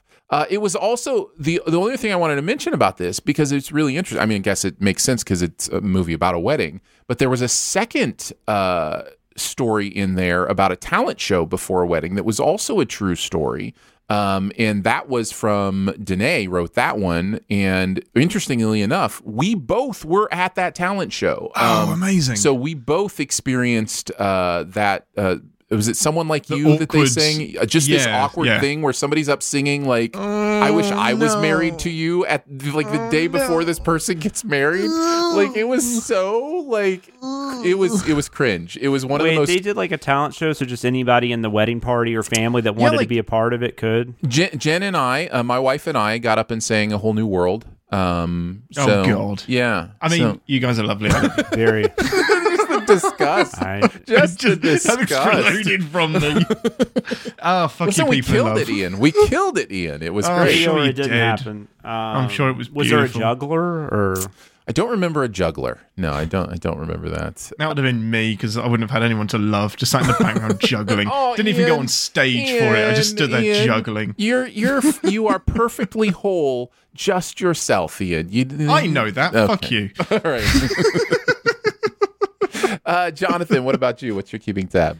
Mine is pretty quick, and I just there was a couple reasons why I couldn't do this. I was thinking about doing because there's a moment in Scream 4 where Kirby, the Hayden Panettiere character, is on the phone and thinks that Rory Culkin's about to get killed if she doesn't answer these questions, and it's a callback obviously to the opening of the original film. And then there's a question it starts off, it's something like the Ghostface says something like, this remake of a horror classic, and then the character just starts naming off remakes from the decade, like the 2000 to when this movie was released. And I knew like there's no way she names them all because it's insane how many remakes there were even after 2011, but between 2000 and 2011, it's just insane. Like that's what horror became. It was just everybody was trying to remake something. So I was going to do a send where I listed all these and I took the time to look them up. And then afterwards I realized I couldn't do it because there's no way we could play the whole thing. Like we couldn't play all of what she says because there's reasons behind it, but we basically have a lead in like where we won't go over a certain amount of time. And for the most part, and I was going to kill that by a lot because she just names off, because I'll tell you what she names. And she's so good in this moment. Like, it's a really fun moment. But at the same time, what we ended up sending, I think, was perfect. That it's like, but why wouldn't she wait till he was done with the question? Like, it didn't make any sense what she would... Why cut him off? Yeah, she thought her friend was about to get killed. But anyway, so she says Halloween, Texas Chainsaw Massacre, Dawn of the Dead, Hills Have Eyes, Amityville Horror, Last House on the Left, Friday the 13th, Nightmare on Elm Street, My Bloody Valentine, When a Stranger Calls, Prom Night, Black Christmas, House of Wax, The Fog, and Piranha. So I went back and looked up what she left out. So just to show you how insane this trend was between 2000 and 2011. She left out Black Christmas, The Hitcher, Sorority Row, Funny Games, The Ring, A Tale of Two Sisters, Shudder, Dark Water, The Grudge, 13 Ghosts, The Eye, April Fool's Day, The Omen, One Missed Call, Children of the Corn, Willard, Toolbox Murders, It's Alive, The Stepfather, The Wolfman, and The Wicker Man. Wow. And they're just remakes? It's amazing. Yeah, those are all remakes. Some of them, I included like J-horror remakes, which I still think counts because they're definitely remakes. But yeah, for sure. Yeah, we were just remaking. I mean, that's what horror became like around when Platinum Dunes came in and did like Amityville Horror or whatever it was they did first. Yeah. And then everybody was like, yeah, what IP can we grab? And they're still doing it. Like that hasn't stopped. We just had another Black Christmas remake, fairly recently. There's going to be a Hellraiser remake this year. And I think there's something else too that's being Salem's Lot and Firestarter. Like that's 3 that are just coming out this year, I believe. Wow. So I don't know. It's interesting. Is there an Exorcist sequel coming? Or is it Poltergeist? There is an Exorcist sequel coming, but it's actually a sequel. It's not a. It's actually a sequel. It's not a remake. They did do a Poltergeist remake, 2015, but that was after Scream 4. So there were so many after Scream 4 that I had to go back and take off because I was like, oh yeah, wait, I'm not getting the years right. So then I had to go back, and then after all that, I was like, well, I can't do this because we can't play this lead in. No. So it's like, oh no, it's the worst. Like, why did I just spend like 30 minutes doing all this work? But so I could talk about it on Keeping Tab. Oh, yes. That's the place for it. All right, let's move into the comments section. I want to know what you're thinking. I appreciate your honesty. You're a real straight shooter. You are the ones who are the ball lickers. We're each going to pick a comment from last week's content from the various places that you reach out to us. Discord, YouTube, Reddit, the Sin Club at Patreon, wherever it might be. Ian, why don't you go first? What's your comment this week? So yeah, I've got some nitpicking the nitpickers of the nitpickers. Yes. We need like a theme song for this or something. We do. Nitpicking the nitpickers of the nitpickers. They're just 3. We are the nitpickers. They are nitpicking the nitpickers. And now we are nitpicking the nitpickers of the nitpickers. You never know. A theme song might happen at some point. You never might know. happen. Yeah, who knows? Let's get some requests for something really obscure. Just some fan who's really good at putting together simple stingers. Yeah. Mm-hmm. Doesn't want any money. So yes, just love and affection, and maybe neither of those things. So we're going to start with one that I know is green, and I know I got it wrong, and blah blah blah. Hawkeye belongs in the Avengers. Whatever. Thor got killed by the arrow, and that's perfectly acceptable. It's the fact that there isn't an actual Infinity Gauntlet in the bottom of Odin's basement or whatever it is. So in the What If Thor episode, I sinned the fact that, wow, you're just going to keep the Infinity Gauntlet down here with all of the stones in it. That doesn't make any sense. And if I'd have done 5 seconds of research, I would have known that was stupid. Not just you, Ian. There are many people that look over these things. This is a thing, like, know... It's when a mistake gets through, when something gets through that if we could have figured out, it's not just on one person's shoulders. So, yeah. And I will say it might sound obvious, but there isn't an in-universe explanation for why it's down there. Other than Healer saying, oh, it's fake and tosses it to one side. We still don't know why it's there. Kevin Feige, whatever, has had to say, oh, yeah, no, it is weird. And the reason that Odin put it down there is so that the people of Asgard know where it is and they aren't worried about it being used against them. All of this is retcon, right? Of course it's retcon. Yeah, it's all in of an this is interview retcon. that's like way later. So I almost forgive myself for it. But yes, that is an absolute green. That was pointed out by a few people. The other thing I would mention about that is we are in a different universe as well. So maybe in that universe, the Infinity Gauntlet is real. Like, you don't know. Yeah. Is there air? Is there oxygen? You don't know. Do I breathe backwards?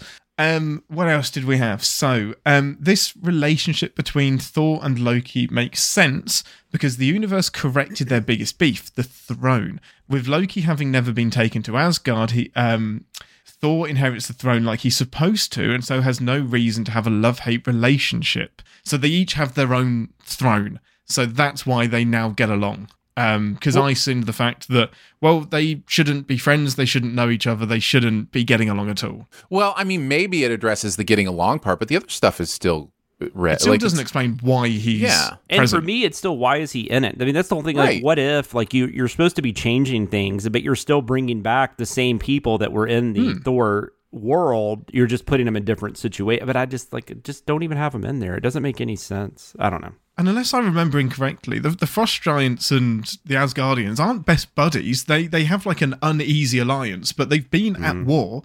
So why would a Frost Giant be friends with an Asgardian anyway? It's, for me, that's an amber to a red. Yeah, I think that's right. I think that's fair. That's a fun conversation for somebody to get mad about. Why are Frost Giants and Asgardians? Let them be friends. Because they're Let them not. get along.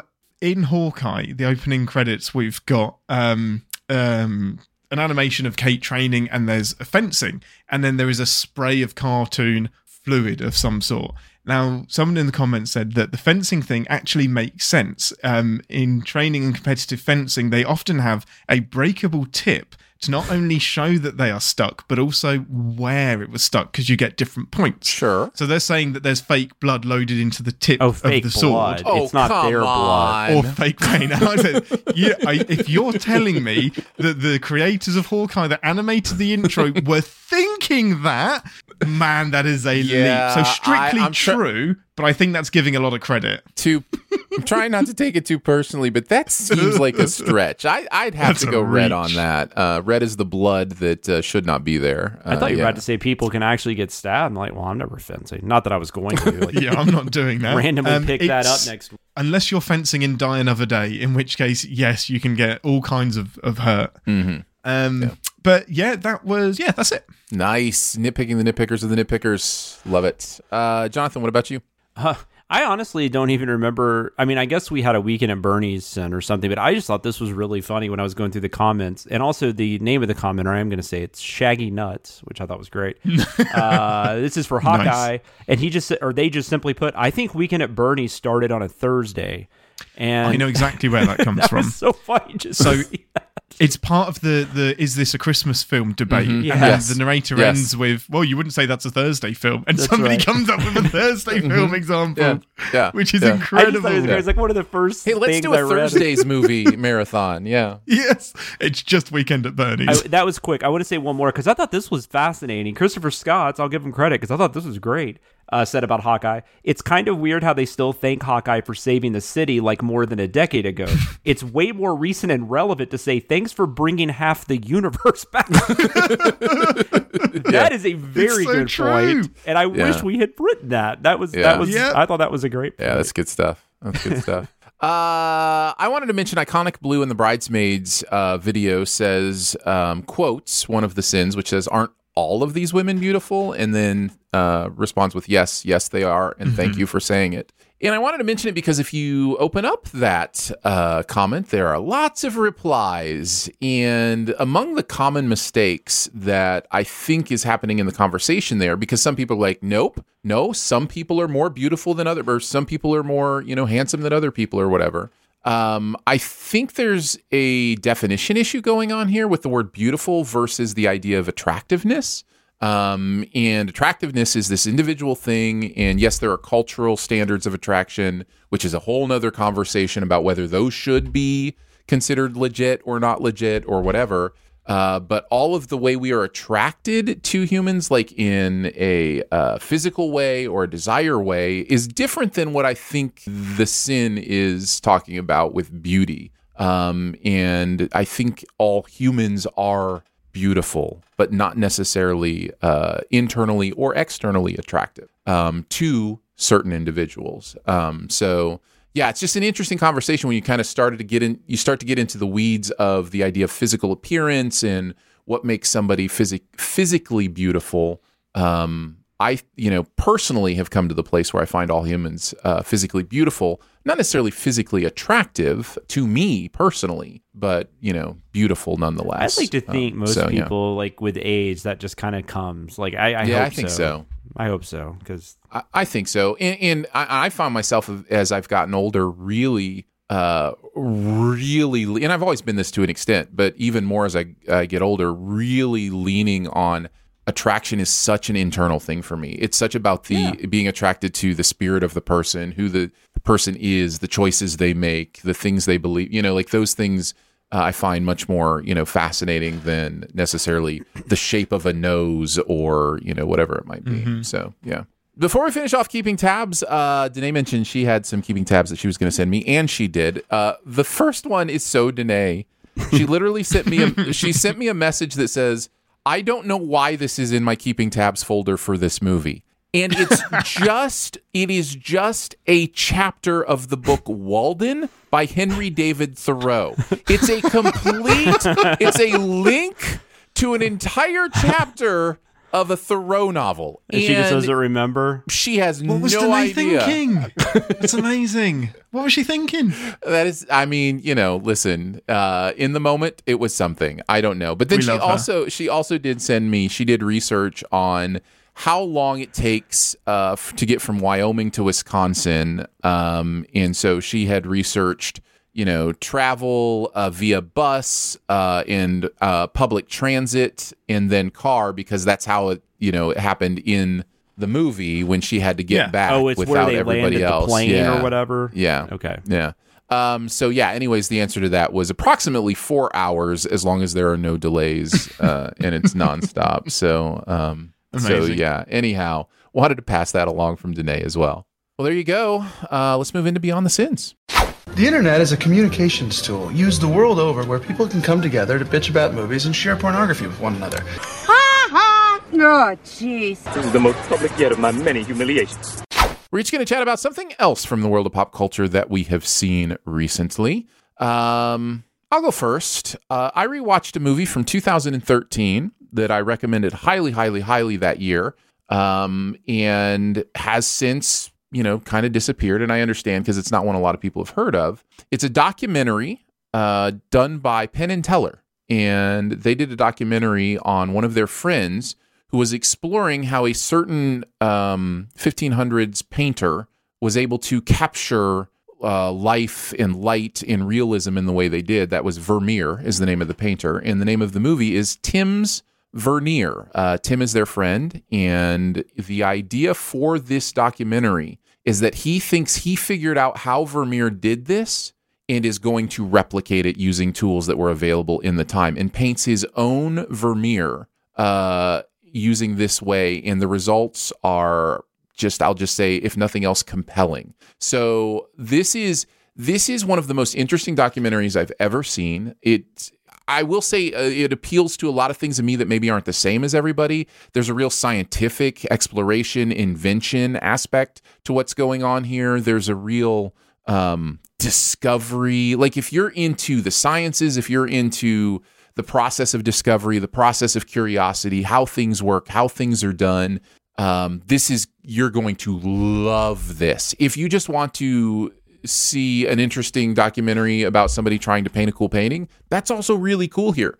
If you also like, Penn Jillette's style, he's all throughout this. He narrates it. He does interviews in it.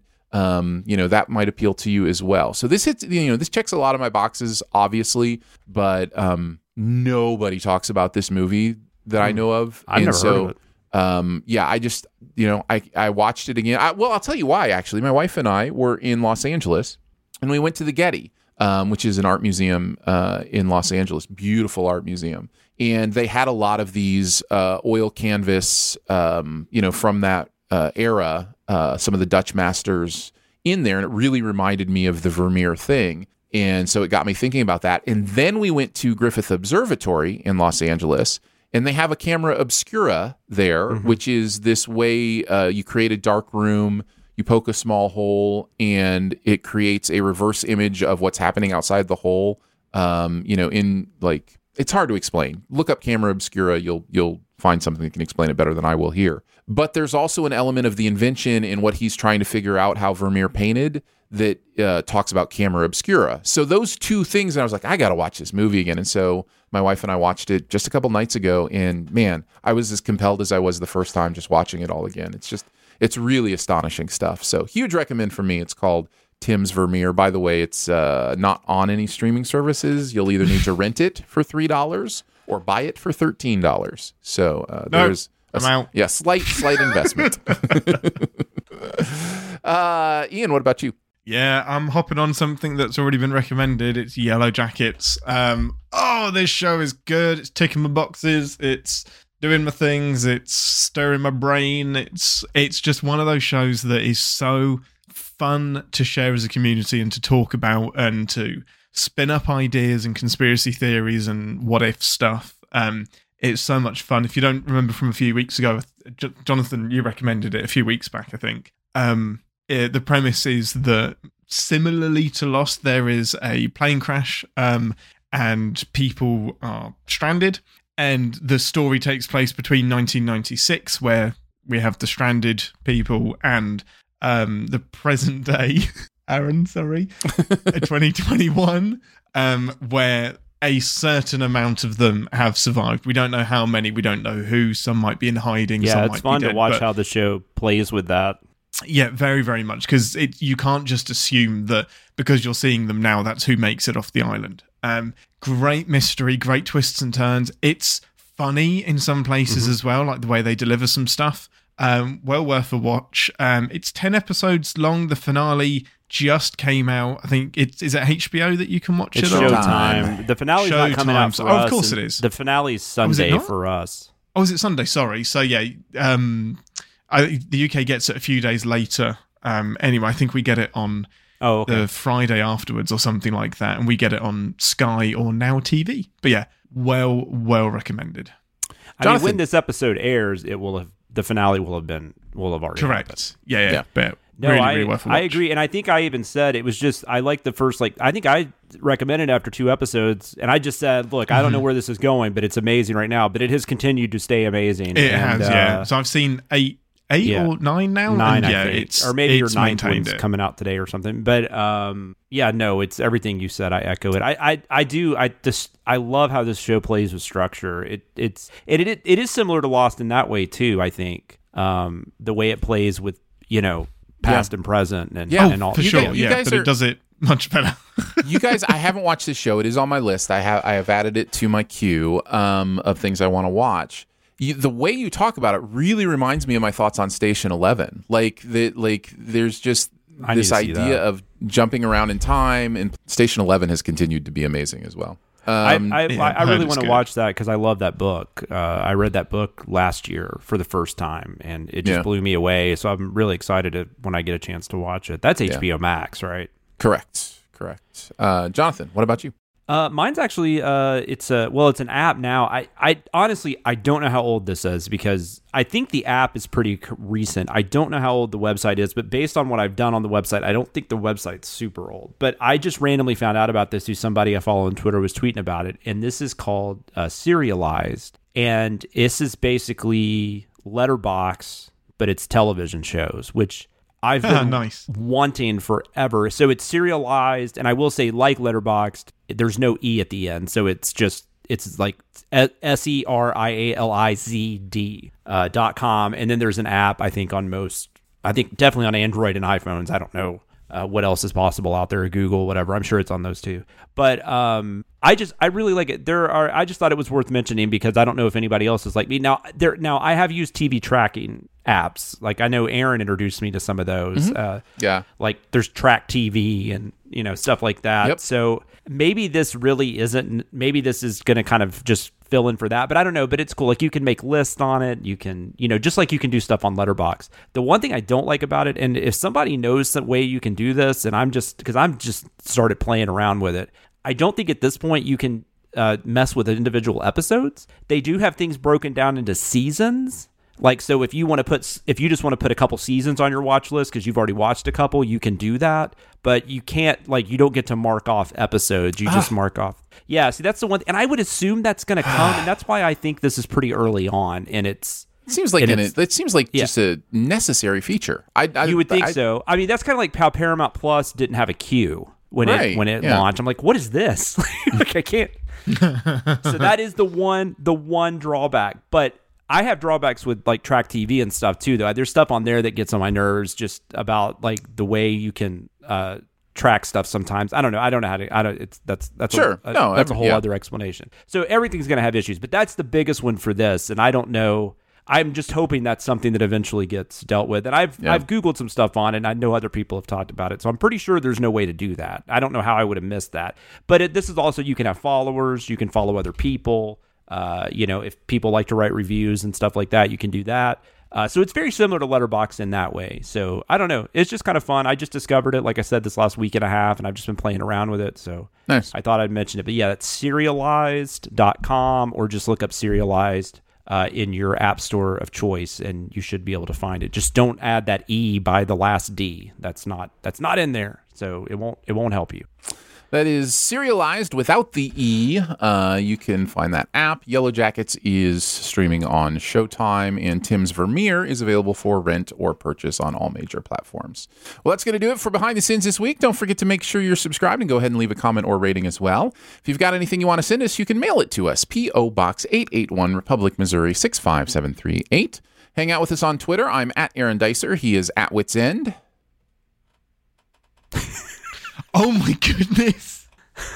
I checked out. Man, I checked out. Hey, I was done.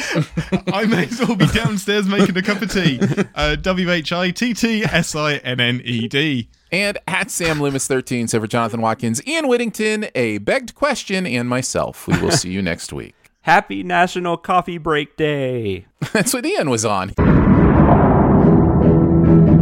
Thanks for listening. Send any feedback to bts@cinemasins.com, and be sure to subscribe, rate, and comment. Find more ways to connect by visiting cinemasins.com/BTS. I was trying to be too efficient. I was writing like show notes for the description. I was like getting Donald Serialized. What if Thor was an only child? I'm so sorry. Amazing. We were both just gonna let you find your way back, I was like, why isn't Jonathan saying any? Fuck, it's me. I pride myself on being focused and present, and I just was not. It's like those moments. It's like those moments in marriage or any relationship, really, where you are so sure you're doing a great job at multitasking and doing one thing while somebody else is having a conversation with you, and all of a sudden you know that there's silence, and you're like, "Oh shoot, I missed a prompt. I missed a prompt." Yeah, it's the worst. And then you just have to eat crow. Then you just have to be like, "Yeah, take it. I'm so sorry. I suck. I'm sorry." Danae, I put her on this. I forgot to hit record first, so I decided to wait and come back until I was recording. So that my first words were my first words on the first words thing. Are the first words not your first words if they're not recording? Is this like That's true. The thing falls in a forest? Does the other things know about the thing? Mm-hmm. It's like if it's not in the box and being observed, is it there at all? Schrodinger's recording? Schrodinger's podcast is what I was going to say, but yes. Schrodinger's Danae. Schrodinger's podcat. Nice. All right, there it is. Hi, Jonathan. Hey, what's up? Check out Jonathan. Check out Ian's poopery. What is that? Oh, see, it's perfect. Oh, that's actual potpourri. Yeah, he actually went and got potpourri for the basket. My mom used to do that. I don't think I've had potpourri in a house in like 30 years. Neither have I. Yeah. But my Until mom used to recently. do that frequently, and then she stopped. I don't know why, but I just Because it doesn't work. It doesn't. Potpourri does not work. My mom brought rich people's potpourri, so no, I have no idea. That makes sense. That makes No sense. clue. I did not. Yes. Yeah, that is Rich Puri. That's totally my different. mom is Mommy Warbucks. I didn't know if you knew that. That's her name. That is Poshpourri. Poshpourri. Poshpourri. Very nice. That's great. Very nice. This is great. This is wonderful. This is why I'm here. I do think it's funny. Somebody in Discord said they now don't understand how to pronounce cereal after last episode. Yeah, cereal is one of those words that loses meaning, apparently, the more that you hear it. Because when I was putting the outtakes in, I was like, I don't know what word he's saying either. It was just a noise. Right? So, cereal. But isn't cereal and cereal, like, don't you say them the same? Like, as far as, like, S and C, don't they still... Yeah. The two different words. Yeah, they're pronounced the same. They're two different words, but they're but two you still different say words. them the Yeah. same. I mean, because, like, you say, like, male and male, you say differently, but I screw those up. Like, M-A-L-E and M-A-I-L, those actually are two, like, you say those differently. Wait, what? Like... Male and male. You would, yeah, like, you're emphasizing the I when you say that. I say it like... did? I say it the Male same. I just say male. male. And Yeah. my wife always makes fun of me because I'm like, I'm going to go get the mail. And she's like, you're going to go get a human man? Like, what are you doing? Why is there a man at our door? But Wow, that is such a subtle it distinction. is, but That's you really nailed it. interesting. Like, you did it. And I can do Wow. male. I just can't do male for some reason. Male. It's just it's a southern thing. Male with and me. male. I don't have No, many it's like southern the I isms, creates a U. Male. but you did. I mean, Aaron, you didn't hear it, but you said it differently. No, I didn't. I thought I said the exact same thing. That's so wild. I'm so triggered right but now. Yeah. Yeah, there is something. What is that? What is that called when you say some? There's an actual term for it. Actually, I have this somewhere. Let me find this. The term for when you say a word over and over and over Oh, and again, it loses meaning. Yeah, there is and a it word for starts that. to lose meaning. There's an actual word for that. Yeah, it's called being an asshole. I remembered it without looking it up, which I'm very happy with. Semantic satiation is what it's you called. put it in a... yes, that was at the Yeah. end of a... It was in a script, wasn't it? We talked about this. That would come off so sudden. I'd be like, satiation. Satiation. I love me some of that satiation. My wife weirdly has a lot of north stuff because she's from Florida, and you have a ton of northern people in Florida. So yes, there's a lot of accents in Florida that are not southern, and so she kind of developed some of that. She has words like she's like a broadcaster, like you are, Aaron. Like, she's pretty much just straight, doesn't have much of an accent at all. But occasionally she has words where it's like, what, are you from Boston? Like, why are you talking about parking the car in the yard? What do you? Oh, What is yeah, that? back the car in the yard. Oh, no. Yeah. Oh. Babs has made an appearance. Leeds. Is Leeds a thing? I don't know. Leeds is a thing. Leeds is it's Okay. also a Leeds place is where I've definitely a lived. thing. It's definitely... Okay. I've Yeah, been- Leeds is definitely a Leeds a place. thing? Yeah. Yeah. Uh-huh. Is London real, or did Well, I make that London. up? God. I mean, Narnia? That's not a place, really. Where is Leeds? Way north. It's Is it in pretty England? close to. It's in England. Yeah, it's Okay. near like Manchester, and So, and once again, is the UK the entire thing, or is the UK its own thing? I get Welcome to confused. BTS Geography. I got this completely wrong when you last asked me this. So I'm just going to say I've no. asked you this before. I don't think it was me. On BTS, or Aaron has. It It may was have on been me. BTS. May have yeah. been me. It was on BTS, but it may have been. Yeah. me. So there is no variation that includes Ireland. There is. Okay. I Ireland think is its own thing. Ireland is its own thing. The United Kingdom is Northern Ireland, Scotland, Wales, and England. And Okay. in Great Britain, I think, is those three plus all of the surrounding islands other than Ireland. The other thing we have to talk about is that BeatStar has taken over our Discord. Like, it's insane. Oh, Like, I really? have 20 friends on BeatStar now. Holy shit. Which channel? From fans. The Patreon channel, because it only just went live yesterday as we're recording this, or this morning, actually. it. The episode just went live this morning as we're recording this. But the people who get a chance to listen early on that's so Patreon, funny. by the way, ad-free That's on right. Patreon if you want to be Ad-free on a Patreon. member. Yeah, I'm not going to include that in the edit. I noticed today, Ian, you've got me on a couple songs. I didn't realize it because you haven't been bragging about it. No, So I've been sniping you. I've literally been going through like the songs that I'm best at and most confident with, seeing which ones you were first at and sniping you for like 6 hours. Just like, I'm going to beat him. And then he'll never know. He won't revisit this song for weeks and then be very and I haven't. Mildly inconvenienced when he sees them and then reclaims his throne. I think the game is produced really, really well, and that's one of the reasons it's very addictive. Plus, when you get a song you know and love, it's so much fun. You make me a believer. Sure. Yeah, Imagine Dragons. I was thinking more like Chandelier. Like I have Chandelier. Sorry. I don't know if I put the right name into the group. So I'm really sorry if you added somebody random. I guessed. I could be wrong. What do you mean? You like gave yourself a different username? Well, because for some reason I got used to the idea that you can't just put your name. So my usual is ENGW because there's fewer ENGW signed into things than there are Ians. But BeatStar doesn't care. It lets you have your name. So everyone's like, listening to you guys talk about this, I now know how Danae feels when we're talking about movies. Yeah, I'm sure. One of the things that has been, I don't know if I should remind you of this if you knew or had forgotten, because there is a trolley aspect that you could do to me. But one of the things as narrator that has been so difficult is that there are very common words that I have trouble saying. And they usually have to do with R's and L's that are close because I pronounce my R's and L's, in a way that's more distinct. Cereal. Well, there you go. Maybe that's it. I don't know. But the most common one is regularly. That's the one I just like. Those 4 syllables. Yeah, thank you. I'm glad you can do it. No, but I was wondering if I was wrong. No. Most people have no problem with it, but I'm just like, I can't say it regularly. Like it's like there's like a The irony that you can't say regularly. I know, right?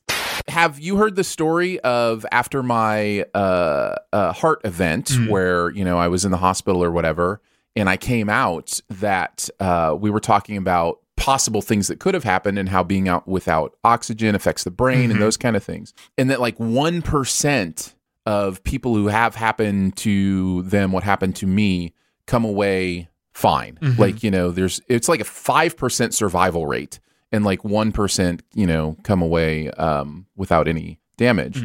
And so I said it's something along the lines is it's really nice that I didn't come away with any neurological damage. Oh no! Did you mean to?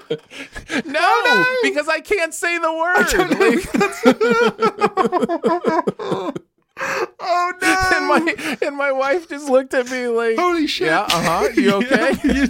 A-okay. But she knows I struggle with like those combinations. That would have been such like an about turn moment back into hospital with you. I would attempt to pronounce whatever name Ian has given himself, but I just coelacanth. Coelacanth. Nice. Nice. So, yeah. There's an R in there that's tricky. Thank you. It's not just the letter R I have trouble with. It's when it's combined with L's.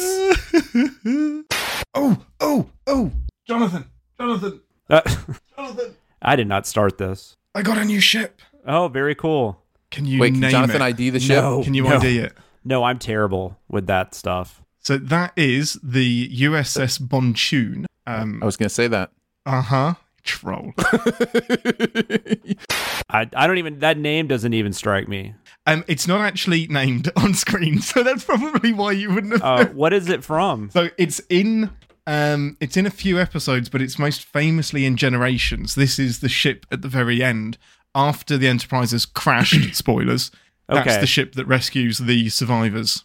Gotcha. So why is it so popular then to have a model? I don't know, but Star Trek, I mean, there's like characters, there's action figures for characters that were in one scene. So Eagle Moss has gone through most of the back catalogue and they are really, really struggling. So now it's like, look at this new special edition ship that was in one episode and 5 seconds of a movie, because they've done the vast majority and they're still selling really well. What episode was it in? So it's in, there's an episode where Miles O'Brien, they're chasing after his old captain. The Wounded? The Wounded. Good pull.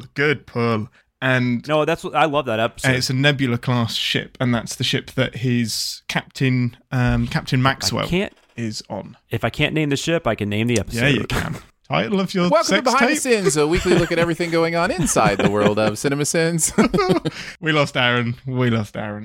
No, we need to get started, and not just because we're talking Star Trek, but because it's time to start the show. We can talk about Jose Chung's From Outer Space or Clyde Bruckman's Final Response. The War of the Korophonages. The Cross-Septuagintians. What was the one? I was thinking about one the other day. I don't remember the name of it, but one that I don't ever talked about is I just remember the opening it's like second season, and the opening is like these teachers, and they're having a conference about like what play they're going to do, and they're like, we can't do Grease. Like that's too profane. Mm-hmm. And then so you think they're like, like it's a, I don't know, like uber conservative kind of thing. But then at the end, there's like, let's say a prayer, and then they pray to Satan.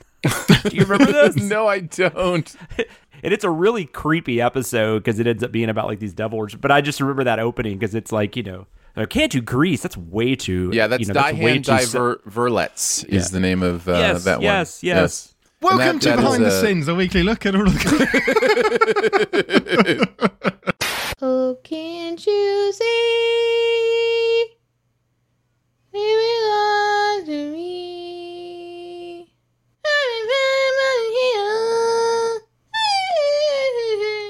Good to have you back, Danae. Sorry. I spaced out. What are we talking about? Cereal. Nice.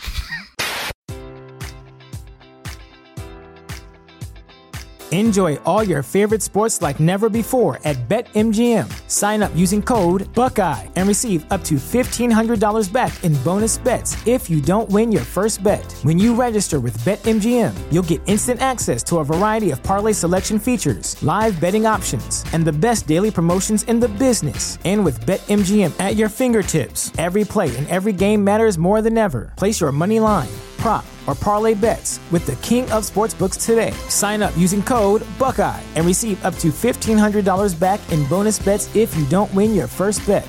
BetMGM and GameSense remind you to play responsibly. 21 plus and present in Ohio, subject to eligibility requirements. Rewards are non-withdrawable bonus bets that expire in 7 days. Gambling problem? Call 1-800-GAMBLER. In partnership with MGM Northfield Park.